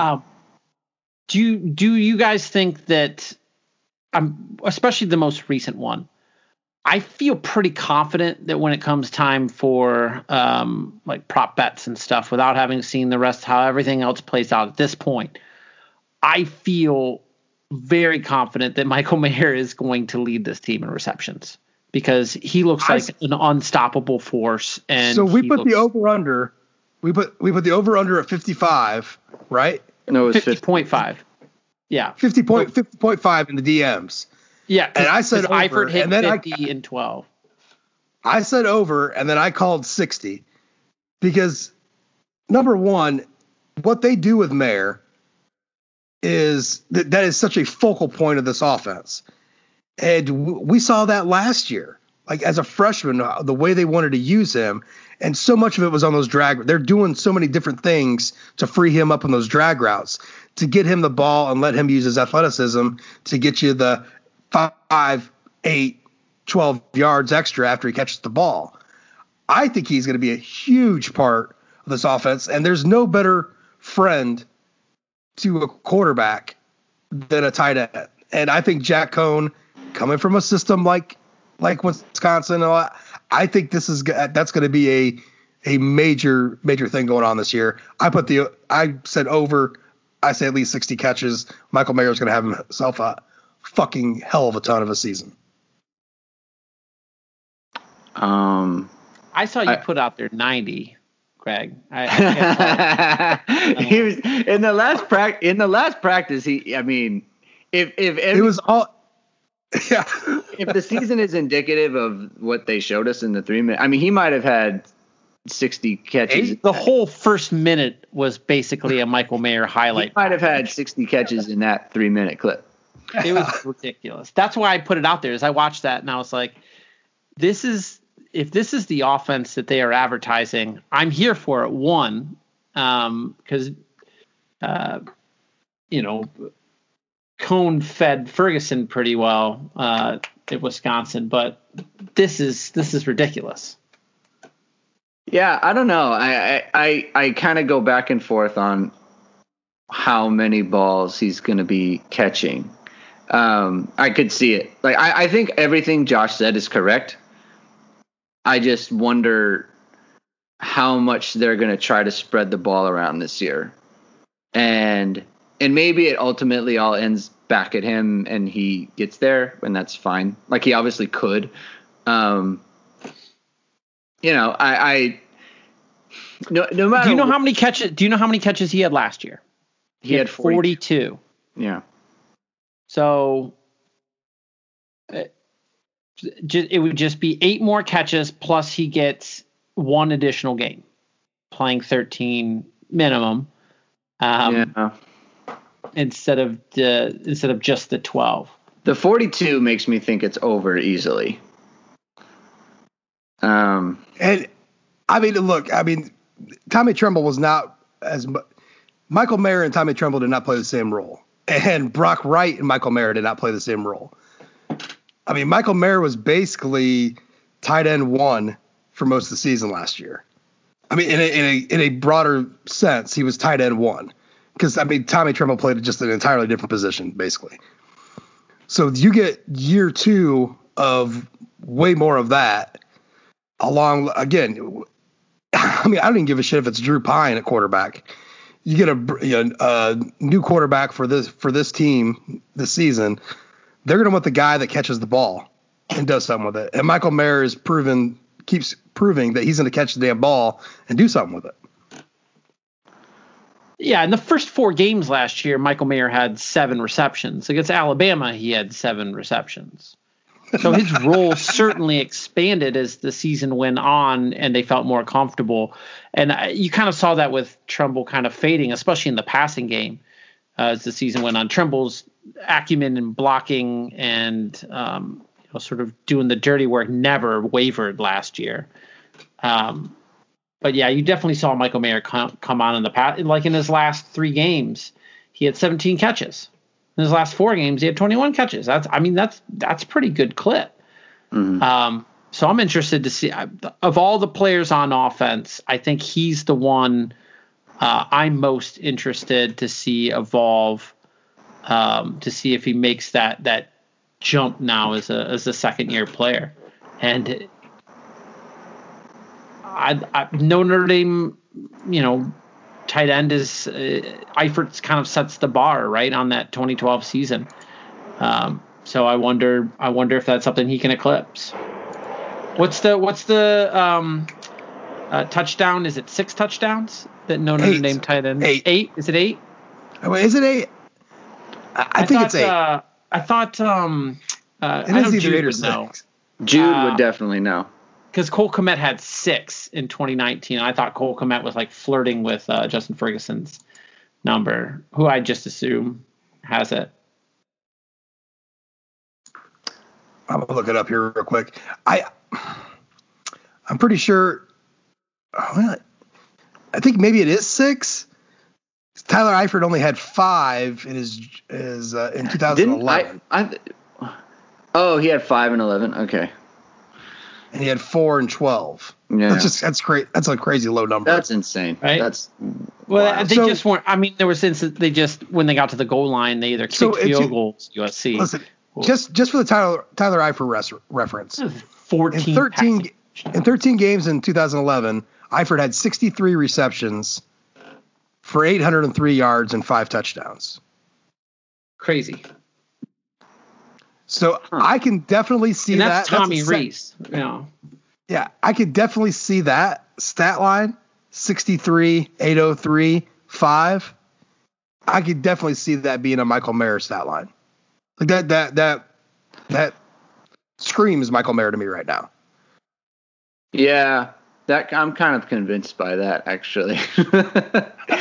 For some reason, I thought Eifert only caught 44 in 2011, which kind of informed my thinking. I didn't know he went 63. So that makes a lot of sense now, actually. Okay, so we're sold that Michael Mayer is gold. Yes. So let's look ahead like only we can do. I love Tim Priester, like always defer, like we have no idea what might happen. I'm not gonna speculate. I will, Tim. I will speculate the shit out of things. So I love it. So let's talk starting 3 wideouts for Notre Dame down in Tallahassee. Barring any, like everyone's healed. Okay. Who does Notre Dame trot out there with Michael Mayer at tight end? Who are the 3 wideouts? Avery Davis is one of them, right? I think that's absolutely without question. Without question. I think we can just wipe that one off the board. Avery Davis is one of them. So you're literally looking at your X and your W then. Yeah. If everyone's healthy, then Kevin Austin is one of them. For sure. Yeah. Brandon, do you agree? I don't know. I want to hear who the other one is then. Who the other one is? Okay.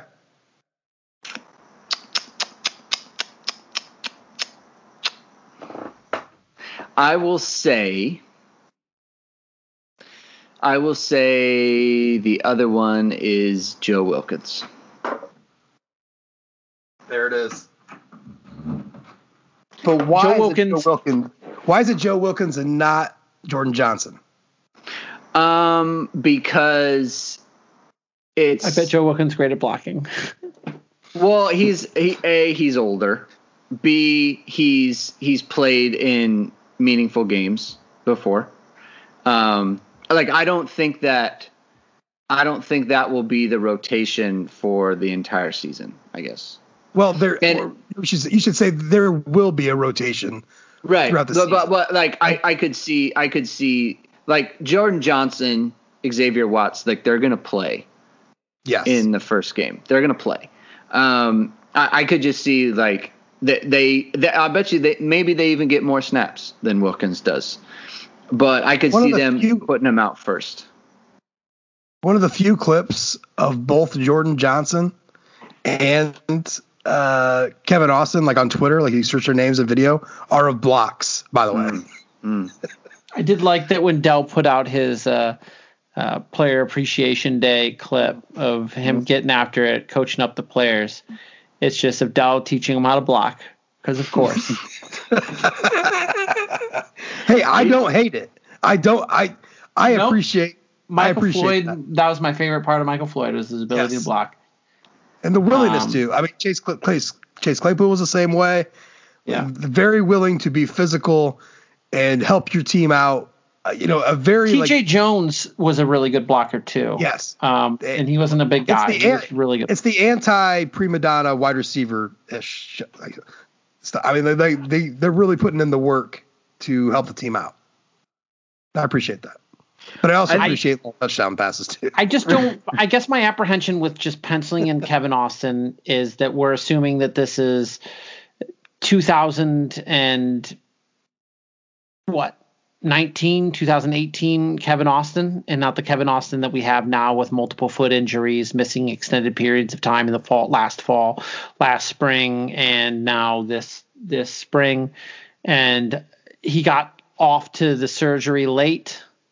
Which wasn't a good sign.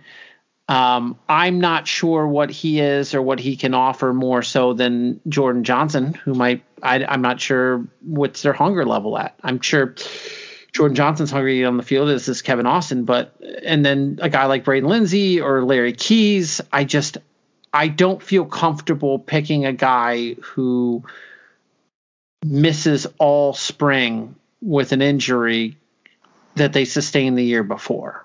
I just feel really squeamish about it based off of like practice hype. But the practice hype is the height of practice hype for a Notre Dame wide receiver, short of Kevin Austin. Do you think with Notre Dame's personnel right now at wide receiver, do you think they would be better served to move Lindsey inside and work as a rotation with Davis? Yeah.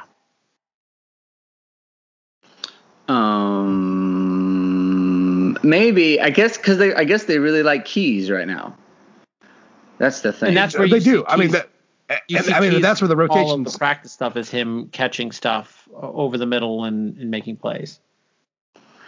So you're taking the ball from your somebody. Joe Wilkins. I think I agree with you. I think on Kevin Austin, because I agree with Brendan in the sense that like I totally feel that argument and that makes total sense.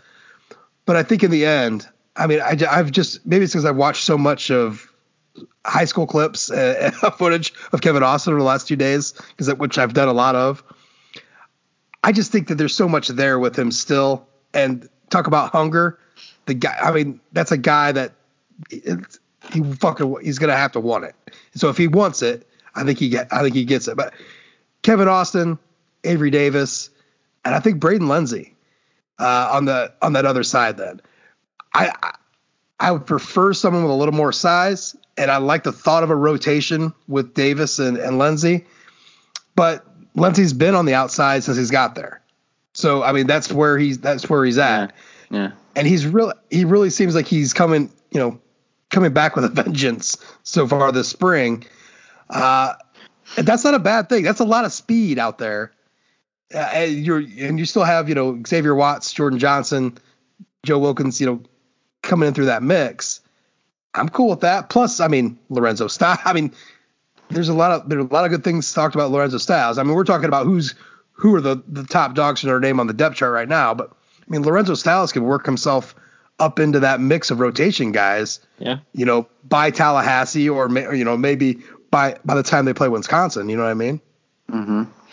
I think people parse the clips and stuff, and I do too, and that's fun and everything. But it's just like you always have in the back of your mind. They're showing us, like you said, the receivers they're not going to show drops. Nope. And they're not going to show coverage. It's like, oh, he got covered and they just didn't throw the pass. But I think Brian Kelly kind of tipped the hand a little bit in the last press conference or when he took questions. And, he was asked about the RPO thing and setting up the offense or whatever, the identity, I think it was. And he answered, last year, he was talking about last year in the offensive line and the quarterback and everything. And so they wanted to set it up through the running game and that sort of thing. And then he said, this year they realized they need to score points. And I was thinking about that quote, and it's an amazing revelation to have. Score points to win. It doesn't. It's really a very make John sense. Madden. So I was thinking about that quote, and I was like, that just doesn't really make sense. Like that's not that you had an offensive line and a quarterback, so you're gonna. Why don't you just throw it with that? Like that doesn't like. The two things don't have to be mutually exclusive. Like that doesn't make sense. But I think that he was trying to basically say last year they didn't think they had the wide receivers, and this year he does.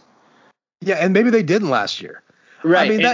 And the thing is there's so many that were never got. With Lenzy and Austin, who they were all counting on going into fall camp, without having them going into the season, basically. It's just like, fuck, what do you do? So, yeah, I think you're right. I think they're more confident with what they have now than what they got left with in the season. And he other than Ben Skoranek, Avery Davis, or Javon McKinley, what was your favorite wide receiver appearance versus Clemson in the ACC title game? Right. Because those were the only three that played. They didn't play another receiver in that entire football game, right? Isn't that what happened? They didn't rotate in another wide receiver in the ACC title game other than the three they brought? They played a lot of 12 personnel that game. It was a lot. Absurd. And so points. It doesn't matter what I think about Jordan Johnson. It doesn't matter what I think about even the receivers or any of that. The fact is that the head coach, whose opinion is the only one that really matters, he made the statement. They obviously and it's backed up by the way that they played last year. They didn't think they had the guys. And this year he thinks they have the guys. So that just kind of goes to show, like the clips, whatever the clips show, they think they have something. And so they're gonna cater the offense to that feeling, which is good, right? That's what everybody wants. Yeah, that's usually how good offense works, right? Theoretically, yeah. Theoretically, yeah.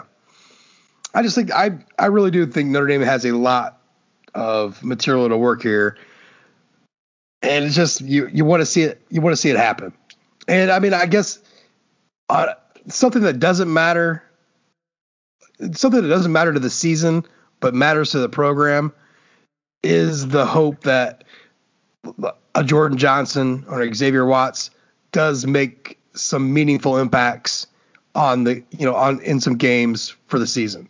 You know what I mean? Like, that's not so important with everything else that you have, like as far as like winning football games this year. But but especially at that position, you have to be able to show young guys playing and doing things to keep recruiting good guys. I mean, you do in this day and age. You have to be able to show that. And so you're really counting on those guys to do that. I think if you tried out Joe Wilkins and, Avery Davis and whatever, you can win some football games, but you need to show that your young talent can ball out for you. And the more you do that, the better recruits you get coming in, the better competition that you get. Guys are going to transfer out. That's fucking fine. That's weeding things out. That's not a bad thing. In the grand scheme of things, you're getting your best players on the field, and that's how you win big football games. That's how getting your most athletic, your best, your fastest players on the field to go make plays is how you win big football games. Sometimes you need to cut the pasta with a pair of scissors in order to get it into your mouth. Get the fuck out of here with that. Never, ever, ever should that ever fucking be done. Sometimes that linguine's too long, and you just gotta cut it down a little bit with some. You grab a fucking spoon. You grab a fork. They don't give you a spoon when you're at Olive Garden, man. So you bring your own. Scissors with you. I can't fucking think. Olive Garden. Who the fuck is going to Olive Garden? Well, Fazoli's there was too long a line at Fazoli's, so I needed some authentic Italian food. So I decided to make the trip down to the old Olive Garden. Obviously, Brendan is dead set on triggering the shit out of my ass tonight. Pasta cutting scissors, Fazoli's, and Olive Garden. Wow. You might as well have had sex with my wife. Jesus. Ugh. Great. Yeah. So, all right, let's keep moving on here. I'm pretty happy at running back. I think Kyren Williams. I was going to ask, did you have any concerns at all? No. I think Kyren Williams is awesome. I think I actually think Chris Tyree is going to be much better this year because I think he's going to have a lot more of Kyren Williams in him, in the sense that they're going to be able to use him more. He's not just the speed guy. I think, the little extra weight, a little extra power, a little extra confidence. I think they're going to be able to use him. Doesn't matter who's out there, in a sense. I like to see two backs every once in a while just to make some shit crazy. But we'll see. Yeah, well, you can't have two running backs on the field. I heard it was illegal. But I think there's just those two guys alone. Sebo's looked good in practice this year. But I think that the power situations this fall, could end up, going into our boy Audric Estime's hands. Greg, you missed my love fest for Estime earlier on the show, but no, I'm absolutely happy at running back. I don't think there's a question there. So, did you notice because kind of tying back into the RPO aspect of it too, they showed Cone on a keeper with it, and he kind of had some Kevin Hogan-ish wheels, right? He looked a little Kevin Hogan with the run. BK said he could. BK said he could run. It's that, so that was Stanford, an underrated part of. It's kind of that like Andrew Luck, Kevin Hogan, early aughts Stanford quarterback where they had like a little bit of wheels on it. Where they could just like say they were deceptively fast. Not to besmirch Ian Book and any white skill position player, but I'd say lumbering speed or I think Ian Book has an inner like dickhead about him. Oh, yeah. And I mean that like in the best way, like in the absolute best way, like red ass. I think that like Phillip Rivers red ass were like. Yeah, I think there's a major like dickhead part of Ian Book inside of him where shit really rubs him fucking wrong. And, we don't see it because he's a polished character and can, Notre Dame doesn't kind of hide it. But like the hush to the crowd against Virginia Tech, that was like the telltale. Like he's saying, fuck you to you guys. You know that, right? He's saying, fuck you. I'm here. I just won this game. And I love that about him. So every time that they say something about you can see it when they in that interview, like the patronizing kind of way they talk to him. You can see him with that dickhead wants to jump out of his fucking body and go after the guy. But yeah, he's trained. He's not going to do that. But anyways, that's a sidetrack thing. But get back in your quad box, Siciliano. I mean, I thought I had big ears. Holy shit. Oh, Siciliano's got the biggest. Those are some Mitch albums. Ooh. I mean, my childhood had some fun with the ears. My nickname, it's to this day, like my best friends will call me Fievel because that was the nickname they gave me because of my ears when I was in junior high. And they don't hold a candle to Siciliano's ears. No, Siciliano, nobody has bigger ears than Mitch Albom, and Mitch Albom's haircut is specifically tailored. If you've ever Google image Mitch Albom's haircut, and he's got this weird haircut that covers up his ears, but Siciliano is he's right up there with old Mitch. I've been lucky enough to get fat, and so as I get fat, my face gets fat, and so my ears don't look as big in my old age. I'm lucky to be fat. Greg, we kind of cut you off. I mean, what's your thoughts at running back right now? I mean, are we just like we're set, right? We're good. Doesn't really matter. Tyree looks a little bit like slimmer to me, which I'm actually very excited about. Now I don't know if that's just because like his uniform might be a little big, but I heard he put on weight and I wasn't super fired up about it, but. He looks slimmer, and I wanted him. Because it was like 8 or 9 pounds. I could be wrong, but I think it seemed like a lot for him. I wanted him a little slimmer. Like I want those. I don't want him to get too tight. You're a fast guy, man. I want to keep that. I want that to still be there. Right. I'm honestly I have a hard time. Like if I ever like just get thinking too much about what they can do with Tyree and Williams at the same time, because it's a good idea to play them together. If I ever get thinking about it too much, like I'll do it for like an hour. Like I'll just daydream about all the things that they could do. It's super exciting and it's super fun to think about. There's just like they're two backs that you just really love to have at the same time. Usually it's like, oh, we had them and then one came and then the other left and then it's unfortunate, it could have played together. Like ships in the night, yeah. Yeah, like it's very good. Did you say Shipley in the night? Shipley in the night. Oh no. You're just mad because he was in a spring game. Josh. Oh, Josh, that's what said. Yeah, that's what we were talking about at the beginning of the podcast. I had made sure to mention that. Like, no, I do not care. Here is a picture of Audric Estime. I'm gonna ride with him. I'm not getting on the bus with Shipley. I'm gonna go with Estime. Yeah, I'm super excited for those two guys. Oof. All right, so. Now, one of my few complaints of like spring coverage right now has been kind of like the lack of a better camera angle for the defense. Like I'm doing a lot of pausing and a lot of kind of going back.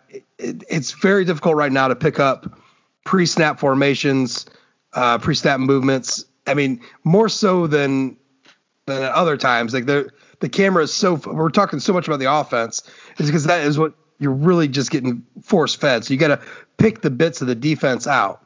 And again, like Brendan said, a lot of it's just you're watching Clarence Lewis get torched.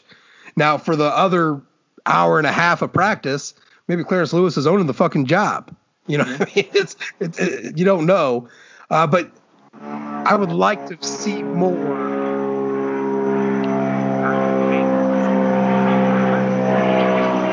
That's my thing.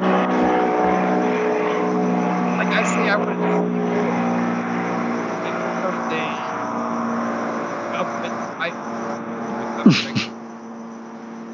So anyways, it's been difficult to pick up exactly how the defensive formations are going to have. Greg, are you getting much more out of it than I am, or are you kind of like in the same boat, like being able to see coverage, see where the safeties are rolling? We're not seeing any of that stuff really. I see nothing, and that is quite obviously by design. Like that is the one thing that they don't want to tip their hand about. You know, where exactly they're lining up, how they're lining up, and that sort of thing. I'm sure, you know, someone with like a super well-trained eye can provide a little more insight there. But for me, it's just like the only thing that I can notice is just how much like they're firing into gaps. They're sending people, and I just think that's super interesting. That they're doing it this early in the spring, you know, and you know, just like where, you know, they've got he's always doing that. He's got the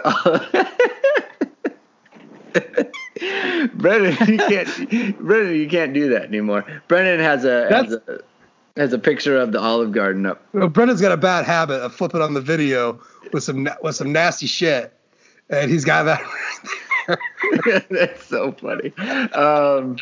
So it's interesting to me that they're doing that.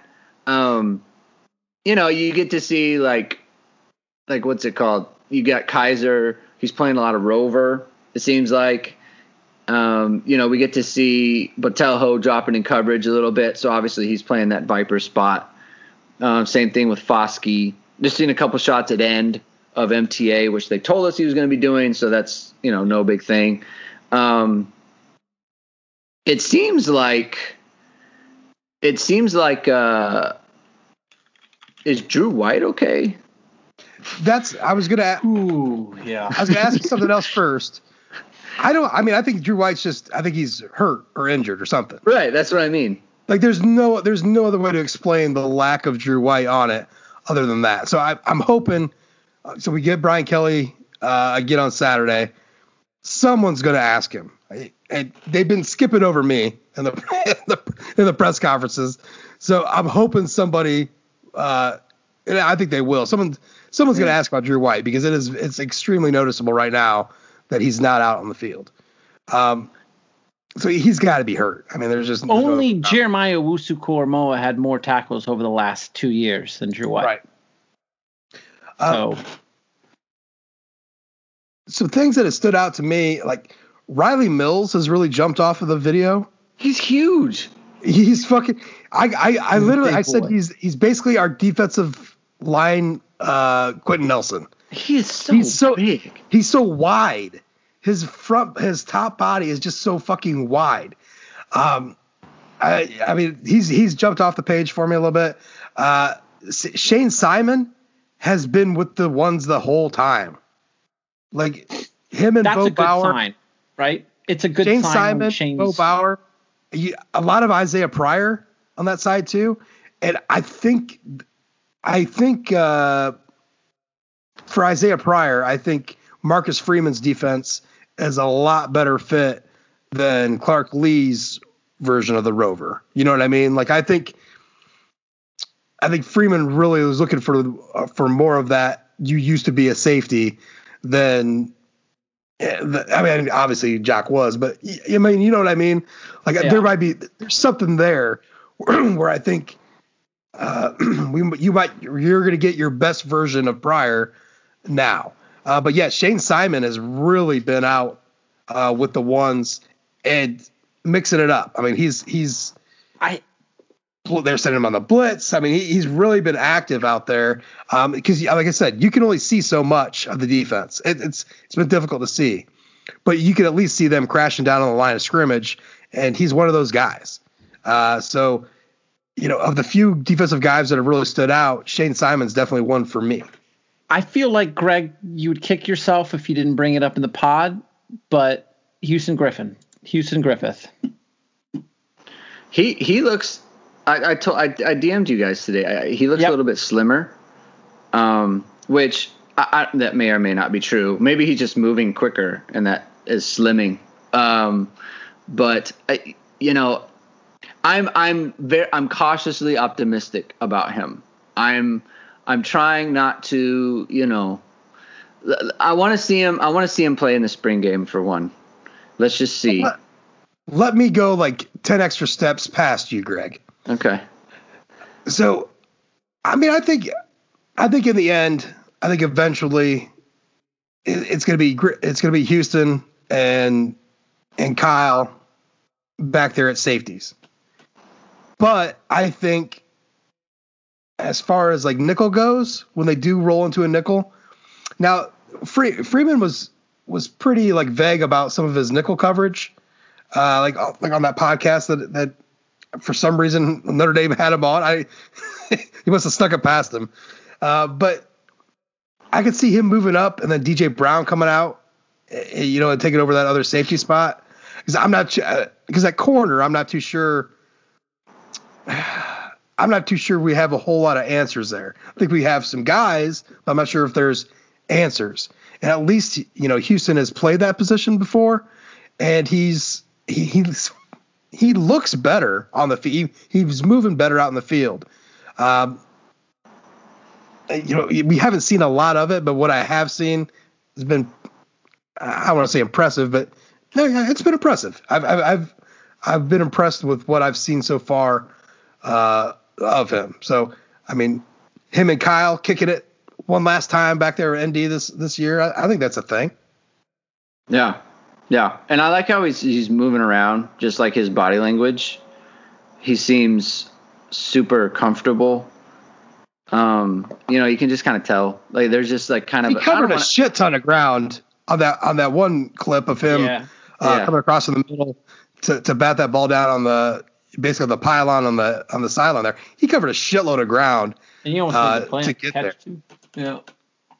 Yeah, I mean that would be the most of all of the defensive developments, or I guess best case scenarios.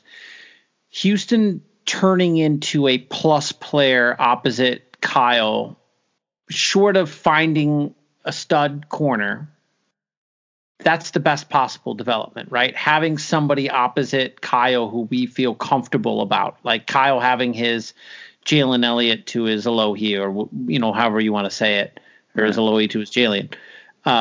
That would be the best possible outcome through this spring defensively is figuring out something at that other safety spot. Yeah, what I guess what the spring can do since Kyle is out is basically it's like Houston, this is your like you're the safety, you're the big safety guy. And for Freeman, he can see. Like let's imagine a world where Kyle isn't an option. Like, is this safety situation workable for us? And if it isn't, then you put Kyle in there for DJ Brown. And then obviously it's workable then. But if it is, then you think, okay, what can we do with Kyle then? It's like Jamie Umiyama from ISD. He put out an article that said, play Kyle at nickel. And he's not wrong. Yeah, like that's great. He's not wrong. Right? Like you get him close to the ball. You get him closer to the ball. It's every team wants to do things with their slot. So it's hard to game plan around someone who's playing the slot. You can blitz him. You can run blitz him from there. You can have him play like kind of like the rover spot, right? So yeah, and look, there's no Jock this year. There's no Owusu-Koramoah to clamp down that slot like he did so well, last year. Right, and Freeman likes that rover to be a safety anyway. Are you talking about the safety known as Jeremiah Owusu-Koramoah? I mean, I was just taking notes from draft experts. And they keep telling me that he's a safety. Every NFL podcast I've gone on, Greg, they can't stop talking about the safety. Is he a safety? No, you fucker. He's the Butkus Award. What does the Butkus Award winner go to? What does the Butkus Award go to? It goes to a fucking linebacker. Like, just because he was a converted from, and I'm sorry he weighs 215 pounds as a senior and now 221 pounds. He's a fucking linebacker. Welcome to the future. I think the NFL is having a tough time. It's like basketball is now, where it's like there's like shoot threes. It's like a positionless league in some sense. Like, what position is LeBron? Right? He's a point guard. He decides to be that night. Point guard, small forward, whatever. Like, he's just out there. He does stuff. And I think for Jeremiah Owusu-Koramoah, for JOK, it's kind of the same. And Kyle can be the same way too. Like, what is Kyle? I don't know. Awesome. That's what he is. So you just play where he can be awesome. And so, Houston developing is super important. The same thing with DJ Brown. Like, DJ Brown developing too, because if you can be a quality secondary or a quality safety tandem with Houston and DJ Brown, then you can do so much more with Kyle. Because then you have three safeties. So right. So then you're fine, and then you can play Kyle however you want. And Marcus Freeman, his defense is made for someone like Kyle. So that's the biggest thing. It's like, for me, it's not just Houston. Like, at this point, I've seen, I don't want to say enough from Houston. Like I said, I'm just kind of cautiously optimistic, but he's made a couple of plays. Like, there was one I retweeted today. Like, he intercepted a pass on Michael Mayer. And someone, of course, had to tell me, the ball's behind him. It's like, what? Who threw that pass? Who threw that pass? That was Drew Pine. Yes. And he was like, it's late behind him. It's like, but he's right there. He's right there. So if you throw it behind him a little bit, then you intercept it.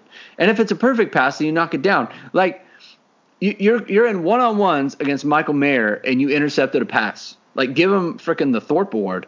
So, so there's that. And then there's the play where, on the very first practice where, Cone's trying to look him off, and he's moving towards the middle, and then Cone comes back to Michael Mayer again, and Houston's right there. And that is a play that it's like, oh, you should pick it off. It's like, okay, maybe he should. But the fact of the matter is that, to playing in the secondary, there's not being able to cover a route. And then there's being able to cover the route, but then not being able to make a play on the ball. And then there's covering it and making a play on the ball. And you can't just being there isn't good enough. If they throw it, you have to actually ask Dante Vaughn if being there is good enough. There's something to, they tested you even though you covered it and you made the play on it. That's a perfect example. It's like Dante Vaughn is there, but he's not really there because the guy caught it for a touchdown. So, being able to win in that situation, I've kind of like, okay, I want to see DJ Brown do stuff now. Like, that's what I'm looking for. Because when he starts making plays, now we're cooking with fire. Now you have an actual rotation of guys. Now you're a situation more like you were when you had Kyle coming in with Jalen and Alohi, where now you have like a legitimate rotation. Yeah. Like, I still think Notre Dame is like half-assed in the market for a transfer corner. You know what I mean? I don't disagree with that either. But I think maybe this doesn't make sense. Maybe, I don't know. But I think if they know they have Kyle. And if this spring they know they have Houston and DJ, I'm not so sure they're in the market then for another corner. Even though it's a different position, I think there's what's there is enough to take care of it. You know what I mean? Like, so should we go get this guy? And I'm not saying whether they should or not. I'm just saying what I think they may or may not do. I don't know. I know that they reached out to the safety from West Virginia. Yeah. Did he go to Georgia? He went there. Yeah, I think he did. Yeah. Was it Georgia? I know it was some. I thought it was somebody. At any rate, they had questions. I mean, that's a guy that you look.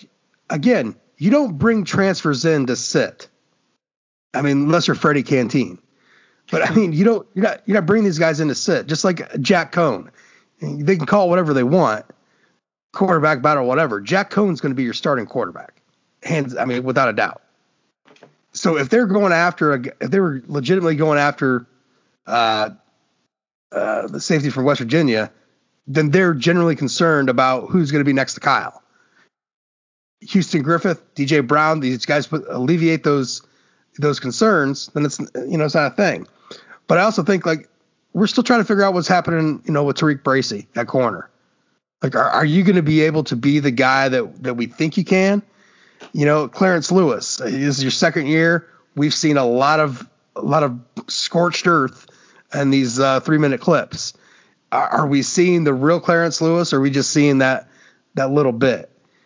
And besides those two, who else is going to be able to come out and play corner and do it well for you, off the bench? Because I mean, you need shit. I was gonna say you need 3 corners. Fuck, you really need 4 corners. I mean, honestly, in today's game, especially on how this works, and you may not need it all season long, but if you're going to play offense like what Alabama runs, you're going to need them. That dime package is fucking pretty important. So I don't know. There's a lot there. Again, there's just so much that we aren't seeing and haven't been shown because of what you can see on that clip or not. It's hard to get a good read of what's happening. So let's talk about the Clarence Lewis situation. Is it a situation? I don't know that it's a situation. I'm just saying that the topic. So most of the and I wrote this in a message to you guys, so I brought it up, but I kind of go back and forth on it. A lot of the times he's getting beaten, they are in one-on-ones. And in one-on-ones, that's just going to happen, right? Not only do they have the whole field, but there's also no context. So, like, when you're playing in a game, there's no right. When you're playing in a game, there's pressure from the front 7 or whatever, and there's also like down and distance. There's formation. There's spot on the field. There's time in game. Like, there's all this context that kind of informs what route I could get here. Whereas in one-on-ones, like, there's literally nothing. They could run anything for any reason, So that makes it difficult. So there's that part of it. You don't see it a lot in one-on-ones. Now, he is getting beaten a good amount, right? But like Tariq Bracy, right? Like, he got beat by Salerno. You don't want to see that. Like Tariq Bracy gives up a deep ball to Matt Salerno. Although Salerno does have some fucking wheels. No. That's not it. He was Notre Dame's punt returner. Yeah, that's not out of the question. Look, Greg played defensive back. I played defensive back. One-on-one situations suck, especially in a practice setting, because you can really look like dog's ass, and the guy across from you may not even be that good. I mean, it's just the nature of how that works, can be punishing. So I think I understand what you're saying here, Greg, where kind of like maybe slow your roll, because we're not really seeing. I mean, we know what we're seeing here. We're seeing some practice stuff that is almost always skewed towards the offense.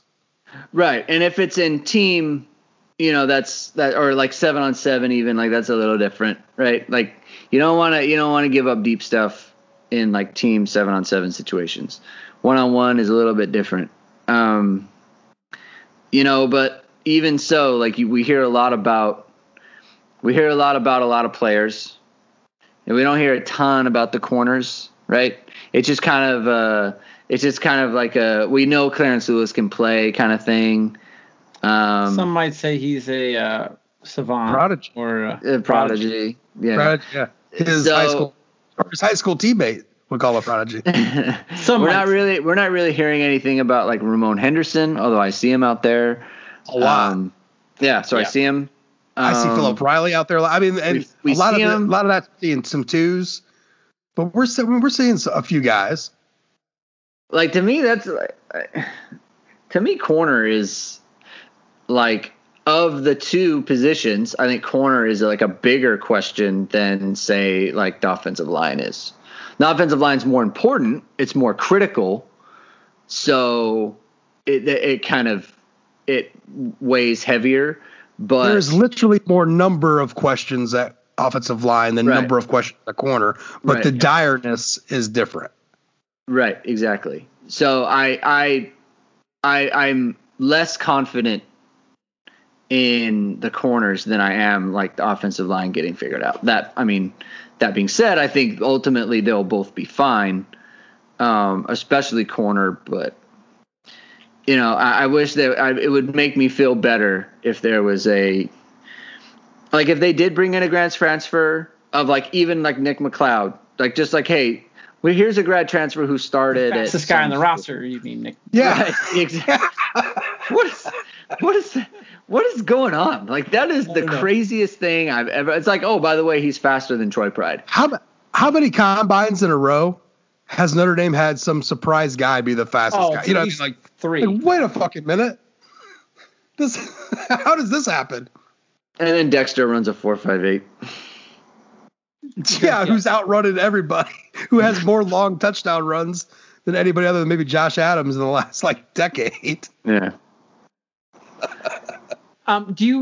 Here's one thing that I don't think we've touched on is the fact that, just the scheme of Freeman is to put his corners on an island. And do you feel some sort of comfort in the fact that Mickens has now been here for 2 years? Yes. But Mickens worked underneath Freeman prior to coming to Notre Dame. So there's some familiarity with what the corners are already expected to do under Mickens and what Mickens is teaching them and what Freeman has in store for them this fall. Yeah, and those guys are friends. They're high school teammates. That is a working pair that you want. There's no better working pair than what that is. You know what I mean? Maybe not better coaches than other guys, but like that is a hell of a working pair with Mickens and Freeman. And I think the bigger key here is Mike Mickens in year 2. I think he's a really good coach. I think just being able to get Clarence Lewis ready as a freshman to start and play well is an achievement of all its own, which it's a big one. And I think year 2 with Mickens and just hearing what other people say about him, watching him, I think I agree with Greg where that's a bigger concern, but I also think that that's what coaching's for. And I think he's a really good one. And so there is reason for some optimism there, even if there's a ton of question marks. We should bring up Cam Hart just because I think he's a very serious player in this. Yeah. I really don't know what to make of him. I don't know if I think he's good. Yeah, like he physically has the perfect size. Has it, yes, and he can apparently run they can all run. He's got pretty good speed. So the physical tools are there. But he, was recruited as a wide receiver, and now he's been a corner, and now this is his second year with Mickens. So, you would like to think that someone who has the physical tools and has been working with Mickens for 2 years would be able to kind of make that leap into, hey, we can count on you in the starting lineup. So I personally don't know how to feel about him. Sometimes I feel good about him, and I saw him play last year, and it's like, yeah, there's something there. I think this is good. And then there are a couple other times where you think, I don't know. He seems kind of lost, and this is USF. Like, like that was early in the season too, though. Right, right. And so maybe, but we didn't really see him after that. So that's why I don't really have a good idea of what to how to feel about him. But I should have brought him up just because he's going to be such an important player.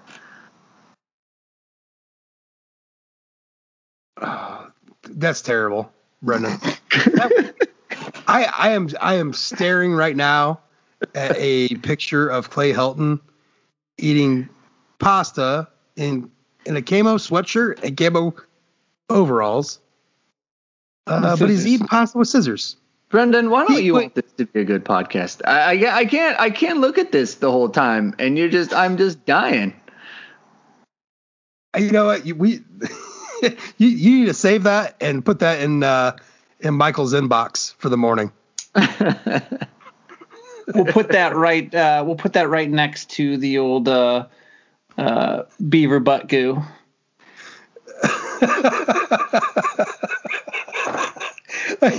Yeah, Brenda or Greg wasn't here for the beaver butt goo. No, I was not. Yeah, that's I don't know. All right, so I think one final thing we need to touch on, and then we'll move to our rank everything tonight, and then be done with this scissor cutting madness. Is back on the offensive side there at quarterback. Just because I think we've touched on it here and there a little bit, but I mean, again, I think Jack Cohn is going to be the man. I think there's a lot there, and Jude has been kind of prodding me in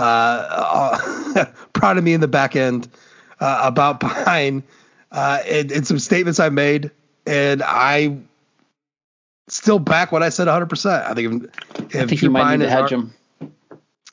I still think we're in trouble. I think we're in trouble too at backup, but I think that in Tallahassee, hedging my statement would only be that he wouldn't be the number 2. But I think if he is the number 2, I think we're in bigger trouble. We're in trouble. I think in Tallahassee. So let's say Jack Cohn gets Malik Zaire. Not Texas Malik Zaire, but Virginia Malik Zaire. Right. And they need to call on a quarterback to come in the game, and let's say it's a 10-3 lead Notre Dame in the second quarter. It's Drew Pine coming off the bench, right? Probably, maybe. And so does that make him the second? Does that make him the second string? But see, that's a discussion we were having before we recorded. Like, that's coming in off the bench in a hot moment. But would he actually be the second string? Like, if we went back to it, like, it would be a quote unquote battle for the second string then. And then you're not worried about eligibility wise kind of things with Buckner, right? Like, that's kind of like the thing that's, I don't know. My point is, number 1, Jack Cohn's your starter. Yeah. Number 2, I think Notre Dame's in trouble if it's Pine, because I just don't think Pine is on the level of what we need. And I'm not trying to offend anybody or put anything down. I just don't think that he's it. I think Tyler Buckner can be in the future. How soon he gets there is the difference, right? Like on Irish Illustrated podcast, they were talking about, how encouraged they were that the rust was coming off in practice 4 or 5 for Buckner rather than practice 13 of spring. So if the rust is coming off now with Buckner and he's starting to tune it in, he's got this spring and all of fall camp, I think that there is a serious conversation then for him to be number 2. I think in the long run of the season, say Cohn goes down, like you said, has a Zaire done for the season. I think in the long run of the season, you're better off with Buckner than with Pine, for sure. But Pine probably comes off the bench in Tallahassee. Does that make sense? Yeah, I think that makes sense. Makes sense to me. I mean, the question is like, like Josh said, there's a difference between like he comes in a hot moment, and then it's like, all right, this is a long-term thing. Who's going to start at quarterback for us next week? That's a little bit different. Right. And that was what I was directing to. Like, we're in trouble if Drew Pine is the actual number 2. Yeah. In my mind. Yeah, I don't know. I got to see him. Same with Buckner too. Like, I gotta see how they play. You just the biggest difference for me, have an actual opinion. The biggest difference for me isn't the hype about Buckner. It actually has to do with his feet and what he can do. Because like Pine's going to be he's still going to be running for his life. We're not talking about like a junior senior. I mean, yeah, he was an early enrollee that had one practice in the spring, and then he himself had a weird fall and only saw so much time. He did stare down the barrel of Christian Barmore, though. Yeah, he did. But you know how that went. But I mean, Brendan Clark was your. I mean, I guess presumptive heir apparent. A lot of this revolves around Brendan Clark. Like, how healthy can he be after the surgery? Because if you asked me last year, and people did, and I answered it, I thought Brendan Clark would be the starter for Notre Dame this season. Like, without no Jack Cohn in the picture, you put Drew Pine, Brendan Clark, and Tyler Buckner on the field, Brendan Clark's coming out as a starter. So if Clark is back, and I guess I'm more encouraged than what the things that I was hearing before spring about Clark. If he's back, then that changes it all. And again, if Drew Pine is your number 2 and Clark's healthy, I still think we're in some fucking trouble. I don't think that would even be the thing there. I think it would end up being Brendan Clark, because that's what he was before he had surgery. I think he's just that much better. But with Buckner, it's a legs thing for me. Like, if you're young and you're still getting your feel, being able to scramble out and get you 5 yards and get out of bounds or what. Ian Book made a living off of that. Scrambling for a 0-yard loss? No, I'm kidding. I love Ian Book. Well, for a negative 2-yard loss, he made? Negative 2-yard loss, yeah. Yeah. But I mean, he made a living off of getting those extra yards with his legs. Yeah. Especially, as a young quarterback coming through. Yeah. He shushed a crowd because he could do it. Yeah. So, I'm not trying to slam Drew Pine. He's probably a fine young man, and he's going to make Holy Cross proud in the future. But I would be extremely worried if he was the number 2 for sure, supposed number 2. I would be worried. Greg, are you getting some real Tim Priester sort of backwards saying nice things about Blake Fisher coming from Josh with this Drew Pine thing? Backwards? Yeah, where he's like, well, when Priester was like, well, yeah, I said Blake Fisher wasn't going to amount to anything, but maybe he could be good, but I just thought he was lazy. It's like, well, all right, man, you can just say nice things about someone until you were wrong. I'm just flat out saying I'm not trying to slam him, but he's not a starter. If we're trying to be a national championship program, that's true. Right.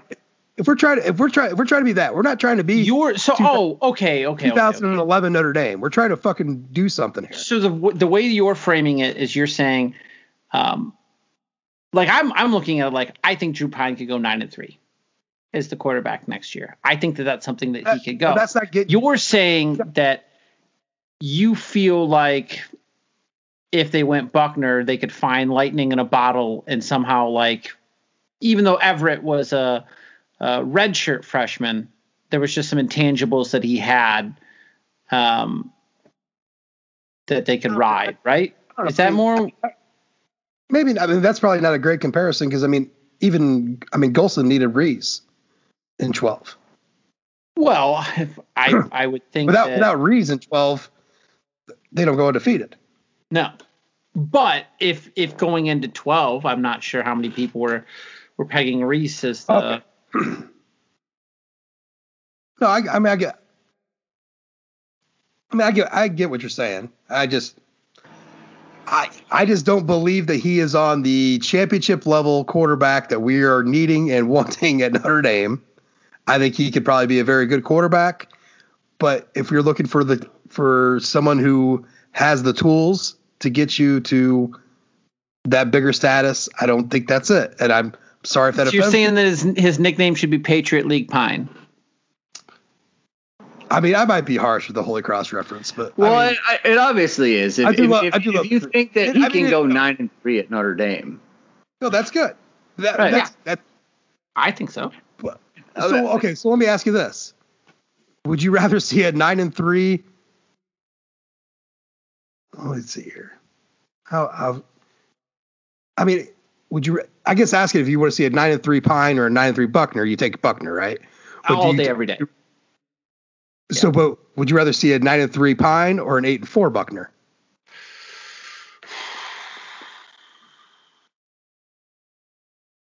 That's a much harder question.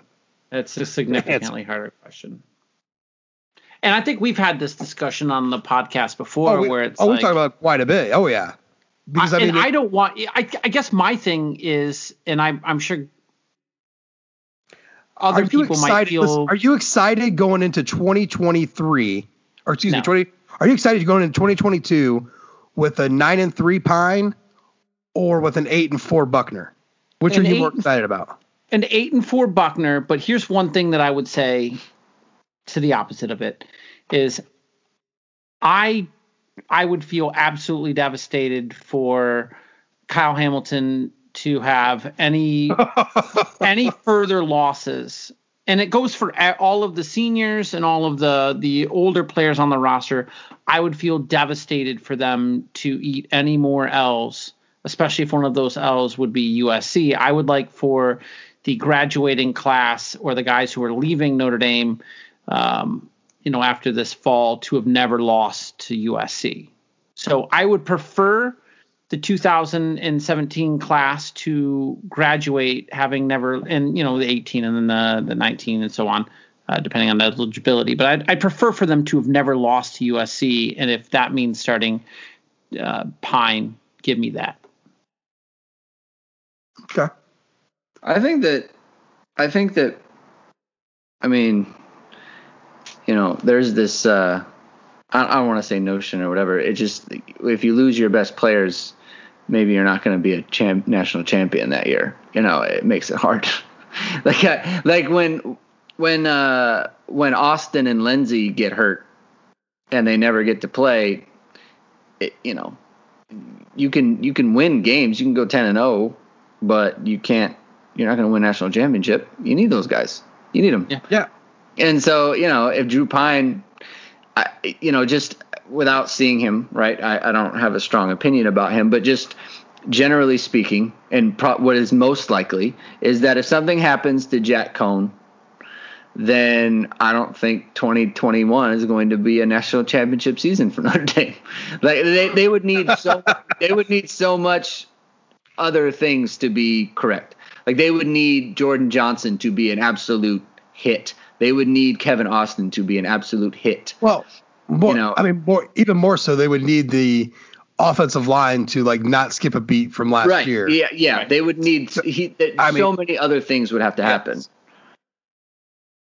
Which not out of the question. It's not. Alabama didn't win the national title in 2019, and they graduated out Tua, and they graduated out Jedrick Willis, right, who was a top 10 pick. They graduated out Jerry Jeudy, who was a top 15 pick. Pretty good player. And then they come back with a guy, Mac Jones, who is, for all intents and purposes, a stopgap quarterback, and they have one of the best statistical seasons offensively since the year before at LSU. Do you know why? The wide receivers were phenomenal. No, because college football is fucking awesome. It is the best. Because it's everything that everything we think we know about it gets proven wrong time and time again. And it's just there's just no fucking way of knowing. And even the slander that I'm throwing out about Drew Pine, number one, I hope to God, I would be happy as shit if I was completely dead wrong. And Drew Pine came in and led us to a fucking undefeated. I would. Oh, the memes for the last name of going from Book to Pine for the memes and the last name. We pine for Pine. I would have no problem eating my hat on that one. None at all. I have no problem with that. I love being wrong about things that I don't want to be right about anyways. You know what I mean? Like, I don't want to be right that I don't think a guy is up to snuff. So if I'm wrong, that's fantastic, because that means that guy is way better than I thought, which makes our team way better than I thought in my mind, out there. So yeah, college football is fucking great because it's so I mean, Kevin McDougal, you talk about Mac Jones being a stopgap. Kevin McDougal is a stopgap, right? Yeah, absolutely. National championship. Notre Dame's national championship. There are a lot. Joe Burrow was just some random fucking grad transfer. There's a lot of stories like that over the years. And so that could be any guy out there. That could be Jack Cohn. Baker Mayfield was like a twice walk-on, right? Baker Mayfield walked on to Texas Tech, and then he walked on to Oklahoma. Jack Cohn was basically shown the door because they love Graham Mertz. Yeah. I mean, so there's a story right there. Okay, well, I'm going to fucking go to Notre Dame, the school of schools, become their starter, play you, kick your ass. And I mean, there's a story right there. So, I mean, who fucking knows what's going to happen? And everybody's opinion, mine, O'Malley's, fucking Driscoll, whoever the fucking, everyone is entitled. Yeah. Everyone is entitled to have their opinion of what what you think. And just because someone's wrong about something doesn't mean they're a douchebag. It's like, maybe it's an opinion you hate. And trust me, like, a guy like Driscoll's got plenty of them that I hate. But that doesn't mean that they're like, it's fine. College football, all I'm saying is, have your opinions. It's fine. It is absolutely fine. Unless you are a sports writer who is defending Gonzaga in the opposite manner in which you trash Notre Dame. Then, then all bets are fucking off. Shit. Greg, did you catch that little story I put up? I really fucked that up because I was in a rush and I had 3 thoughts in my head at one time. I did not see it. So something I noticed after Gonzaga lost was a lot of, Joe Fan, trashing Gonzaga like Notre Dame would get trashed after a loss in the playoffs. Right. And the sports media mostly rallied around Gonzaga.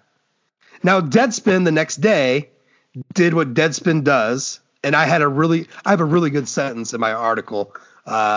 Maybe I should read that.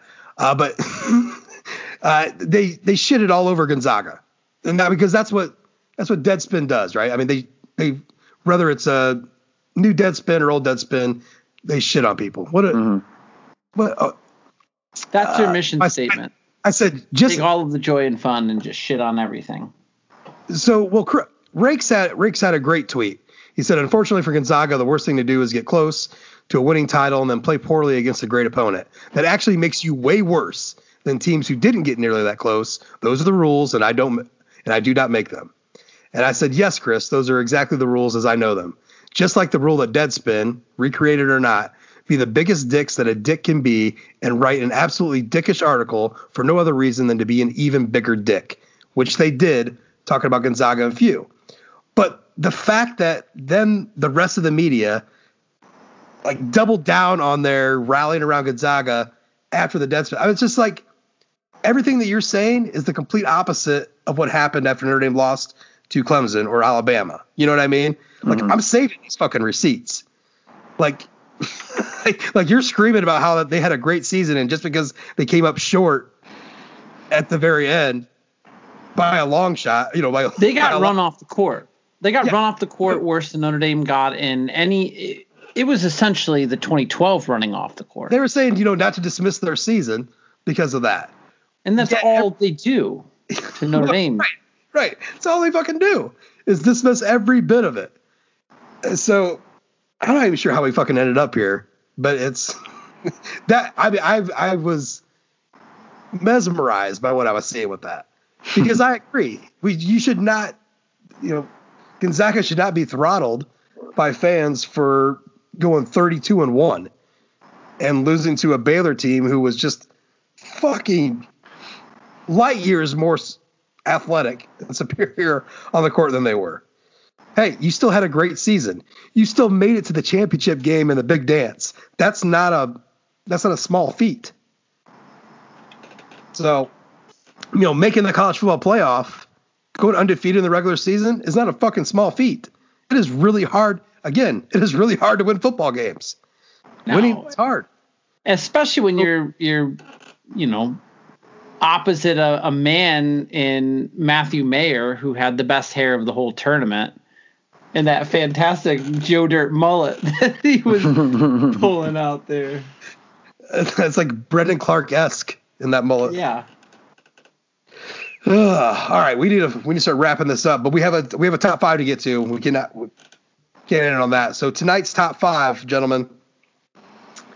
The top 5 most dad things you do for spring. And you are our special. You're basically Jay Leno now, right, Greg? You know that, right? Yes. So one of us is going to get offed, and you're going to take over the whole damn thing. That's how that works too. But as our own special Jay Leno, I'm going to give you the floor here to list your 5 off first. All right, so we have a pool. All right, so it's spring now, so that means the sun is out and it's getting warm. So we actually my wife, she wants to dress the kids in like double jammies at night because it's cold. She doesn't want to run the heater. Greg? Wait, what's cold, Greg? Wait, what's cold? Yeah, at night, I don't know, 55, 54. Listen, it gets to 43 here, and my AC's on at night. That's funny. That's funny. Listen, all right, we're very sensitive. Cold was. We're very sensitive out here. So anyway, so she likes to do the double jammies. So we have to. We're finally in one set of jammies now, which is very exciting for me. But anyway, so it's spring now, so that means the leaves that are in the patio. All right, we got to start managing the patio now. It was something that I didn't have to deal with, right? Just put the shades down to go out there. We don't need to go out to the patio. We didn't go out to the pool area. We just don't need to do that. We can hang out in the garage. But now I got to do the leaves all the time. And of course, it's my job. It's fine. That's fine, right? No problem. Right. We got to start doing some barbecue.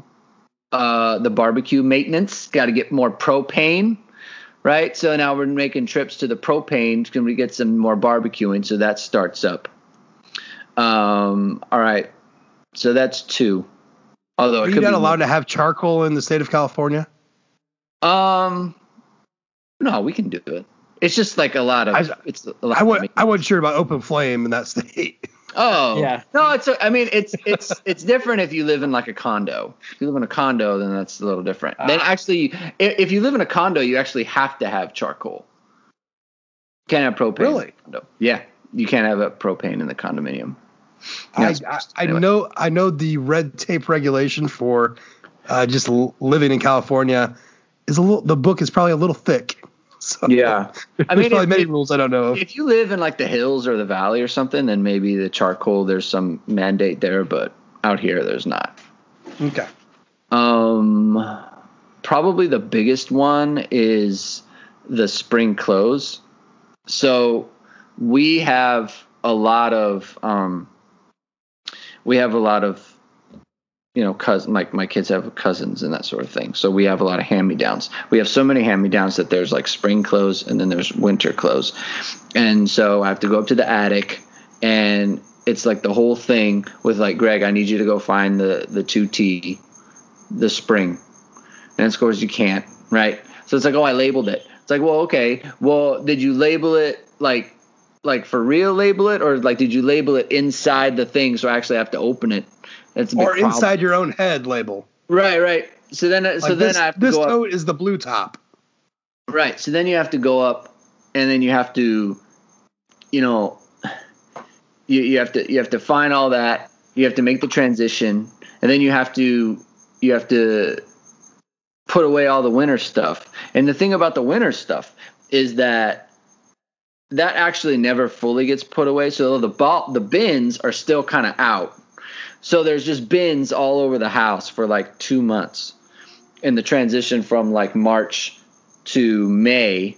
But that's when they finally get put up. So the spring part of it is just like making that transition with the clothes. The other thing is all of the household things, right? So everything needs to get fixed because for me, right, I'm a teacher, I'm in education, so I get the summer off, but I don't want to spend the summer doing all like the odd jobs around the house. So I have to fix all the lights, I have to fix all the doors, all the plumbing needs to get taken care of. So like this is the time for me when I know I need to get in gear, because if I don't get in gear, I'm going to have to spend the summer doing all these things. And my wife's going to give me a hard time about it, and I'm going to have like a list. The last thing I want is a list. That honeydew list. Yes. And it's daunting, and you don't want it. So no, never want it. So now is when I actually have to put the work in. So much like the squirrel putting their acorns away for the winter. Yeah. You're out there putting your honeydew items out there so you can have the summer to relax. Hey, I know I'm in the minority here. I actually prefer a honeydew list because you have a house. No. Well, I mean that too, but no, there's nothing more infuriating than like working my ass off like all day long, and then the wife like not giving a fuck because this one little thing that she wanted done didn't get done. You know what I'm saying? Like I'd rather have the list so I can make sure that shit you're gonna shut the fuck up. Basically, you're not gonna blow me any crap about all this other stuff because the list that you have there, okay, I knocked that off for you. So that's done. That's good. We're cool there. That's I got this other. That's I do the same thing. That's a pro move. Let me tell you a little secret. Here's a little pro move. Now, luckily, my wife doesn't listen to this. Okay. And my wife does. So be careful, Greg. But she won't know until like December. Yeah, that's true. So, already have passed. And then it'll already have happened. So what you do is they ask, because she always asks me, what are you going to do today? You put on a list a thing you've already. Worst question. You put on just don't ask me that. Like, please don't. Like, just give me something. I don't, because there's a wrong answer. So, but what you do is all the things that I'm doing in the next like couple months, I do them, but I don't say anything. And then she says, Greg, what are you doing today? And then I tell her something that I've already done. That's next level. That is and then you say, oh, I'm gonna clean the gutters. And then she's like, oh, okay, because she's not gonna go look. And so how much is your wife away from the house though? What's that? Yeah, but he can just go outside. Right, yeah. I'm outside with the headphones. She doesn't know. Right, but my wife only she works maybe once or twice a week, and it's hard to you ain't getting shit by her. You know what I'm saying? Like, right. Whatever I do, she's gonna know about. Mainly because she's gonna have an issue with something else during the day, and she's gonna come find me and see what I'm doing. You know? No, see, my wife, she's first of all, she's working from home now, but she's just stuck in her office. And the good thing about it is like I take care of like all the lunches and things. So I take care of the lunch and I take care of like her breakfast, and I make her little, like, I've figured out how to make a chai tea the way she likes it. So I do all those things. So if that's taken care of, and then she says, you use the almond milk with beaver butt goo? The beaver butt goo, you would. You got to use the beaver butt goo. I don't know what that is. I could always try. But here's the thing. She likes it. Like the way it is now, she likes it. So I don't need to make a change, but I will. The beaver butt goo sounds. Well, basically what we're saying, Greg, do me a favor. Do me a favor, Greg. Okay. Just go to your Google machine. Okay. And just type in, where does vanilla flavoring come from? Oh, okay. Just type in Google and go, where does vanilla flavoring come from? Okay. I'll just do that right now. Do that right now. Okay. And then just figure out where vanilla comes from. Yeah, just read that top one off to me. Okay. The top one. Yeah. Hold on, give me a second. Where it says just in time. Just in time for holiday cookie season, we've discovered that the vanilla flavoring in your baked goods and candy come from the anal excretions of beavers. Huh. Yeah. Beaver butts secrete a goo called castoreum, which the animals use to mark their territory. That's fantastic. Who wrote that? Who wrote that, by the way? Well, let's see who wrote it. That is from National Geographic. There it is, Greg. It's science. That's fucking science. What do they know? Beaver butts emit goo used for vanilla flavoring. So yeah, do you get her that beaver butt goo almond milk for her chai lattes? Beaver butt goo. Maybe we'll just stick with the Horizon.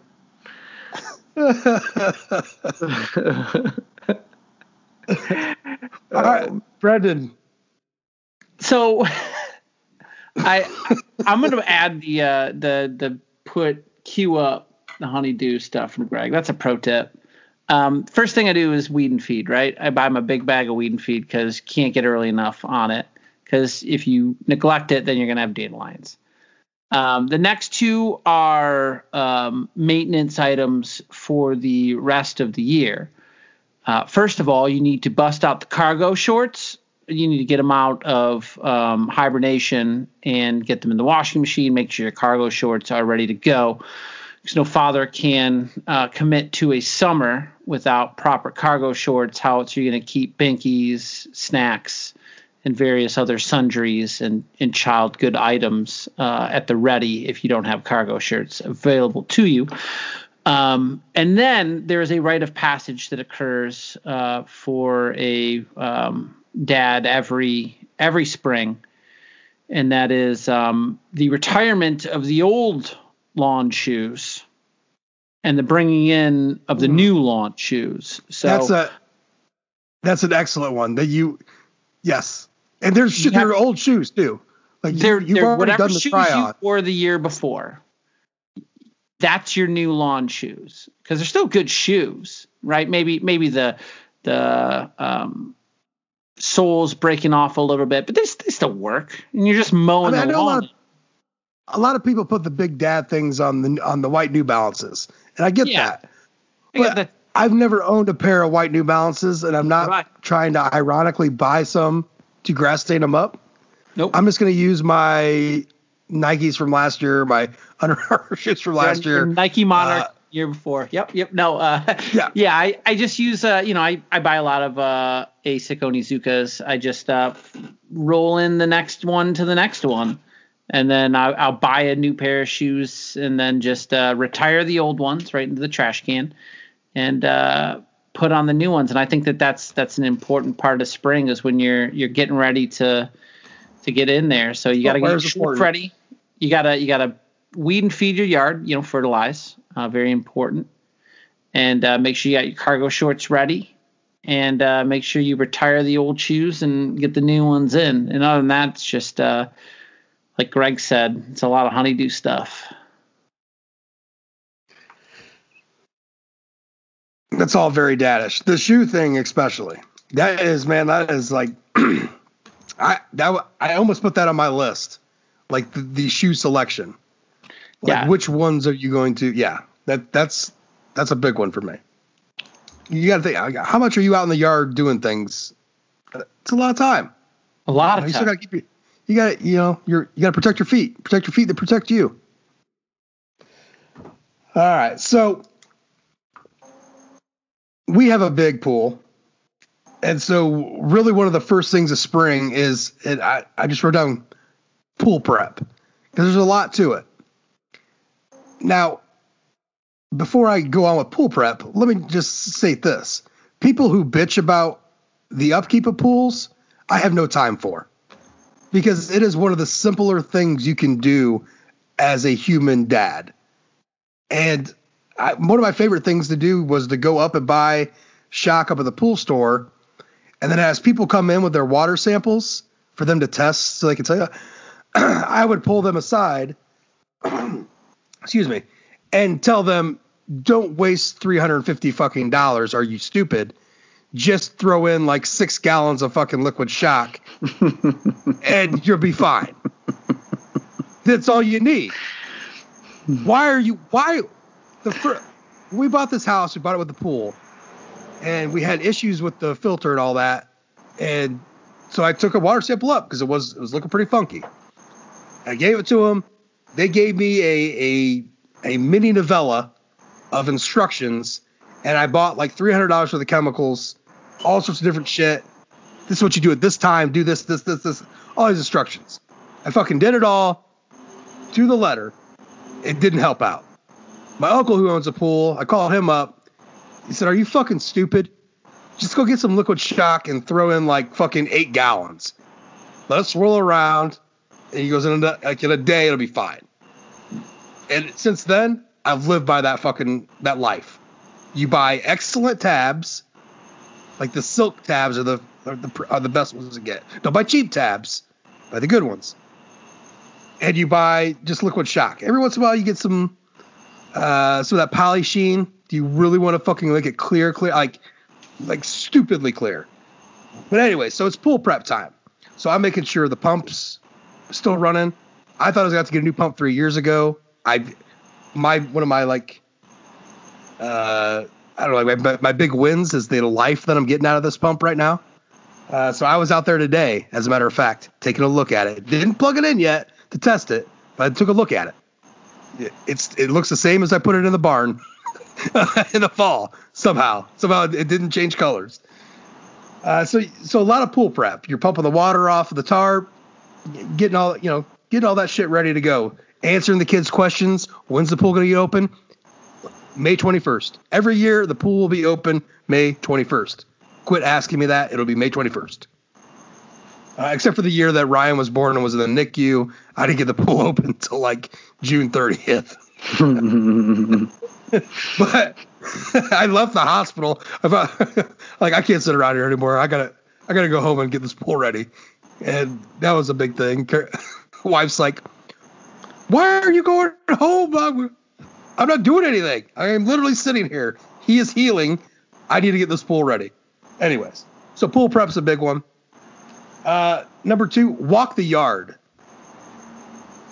Y'all know what I'm talking about. You're literally walking the yard 2 or 3 times a day for about a week, and you're taking notes, whether on a piece of paper or mentally, of all the shit you have to do. Even if it's something you goddamn know that you're not going to get to this summer, you are taking note of everything that needs done. What's the mole situation like in Ohio? Is it like it is up here? Because moles are absolutely out of control. I had them, 5 or 6 years ago. So we had a huge party at the house. And then that night, there was a gigantic fucking thunderstorm, a huge one. And when we get that much water, I'll get like little like swales in the mulch, from all the water.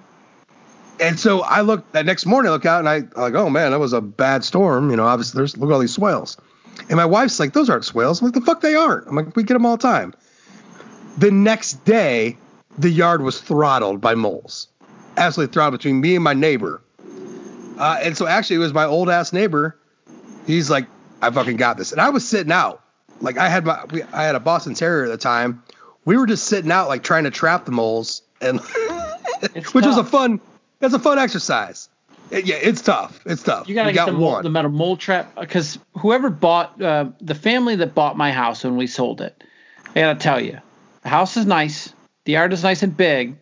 Let me tell you, that yard is a lemon. Because it is just berate with moles. There's like 150 molehills. Like you'll roll like mowing the lawn, you'll roll an ankle with the amount of moles in there. And there's nothing that you could do about it. I killed 3 moles.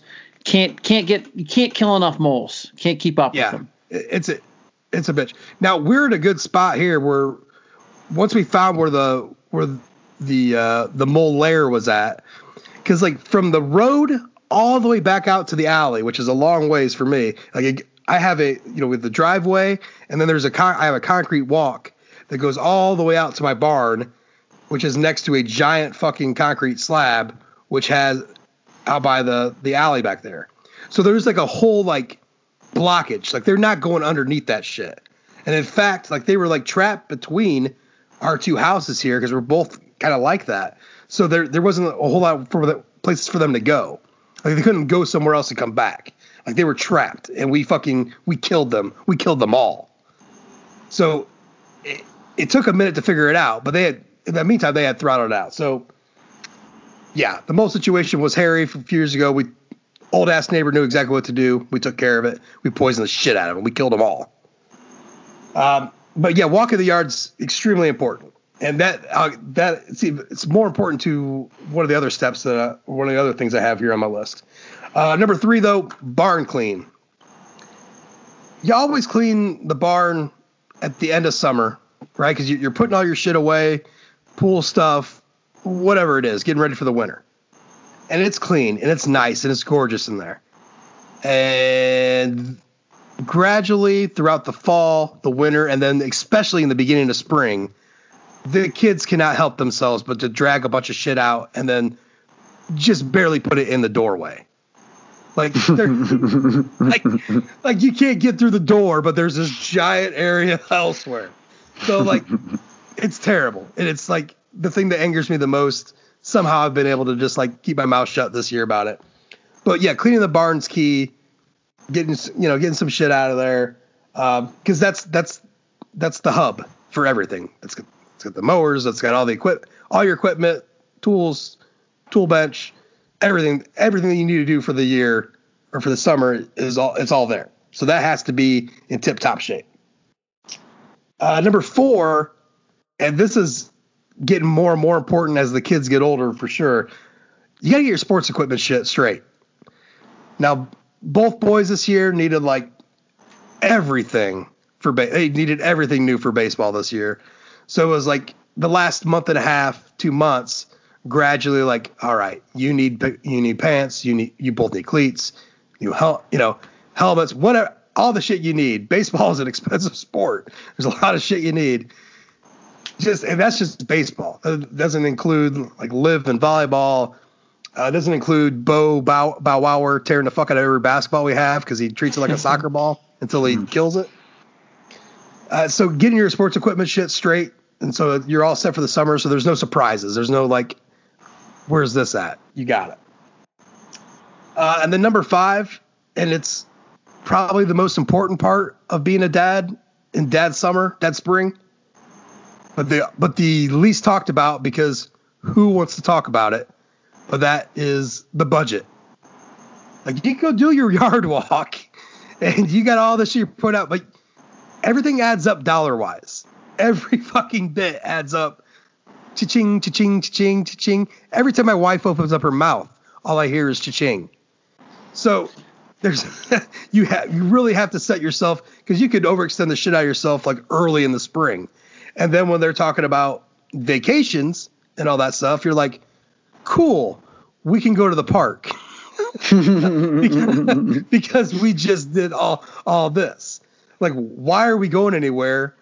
I just made this backyard magnificent. Do you need to go anywhere? We have water. We have sun. We have trees. It's part of that. So you really need to set your budget straight. And you don't want to talk about, who wants to talk about money? Who wants to think about money? I don't. I'll raise my hand if I'm the only one. I fucking hate talking about it. And I especially hate talking about money with my wife, who constantly thinks that I'm like trying to stop her from buying a thing of mascara when I talk about how expensive a new roof is going to be or something. Like the two don't equate, but somehow she equates it. And then we'll proceed to go to Target and drop $500 on absolutely nothing.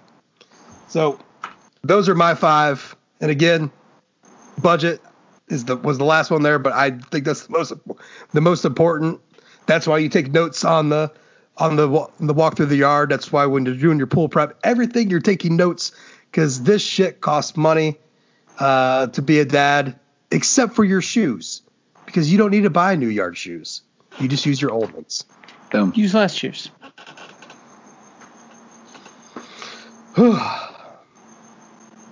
I think we did the thing. I feel pretty confident. We did it. I think we did it. I'm pretty sure we're well over 3 hours now. So we did Greg, it. Do you got anything left in the tank? What you got to say? You guys can all catch Greg over on UHND as well as on Twitter at Greg2126.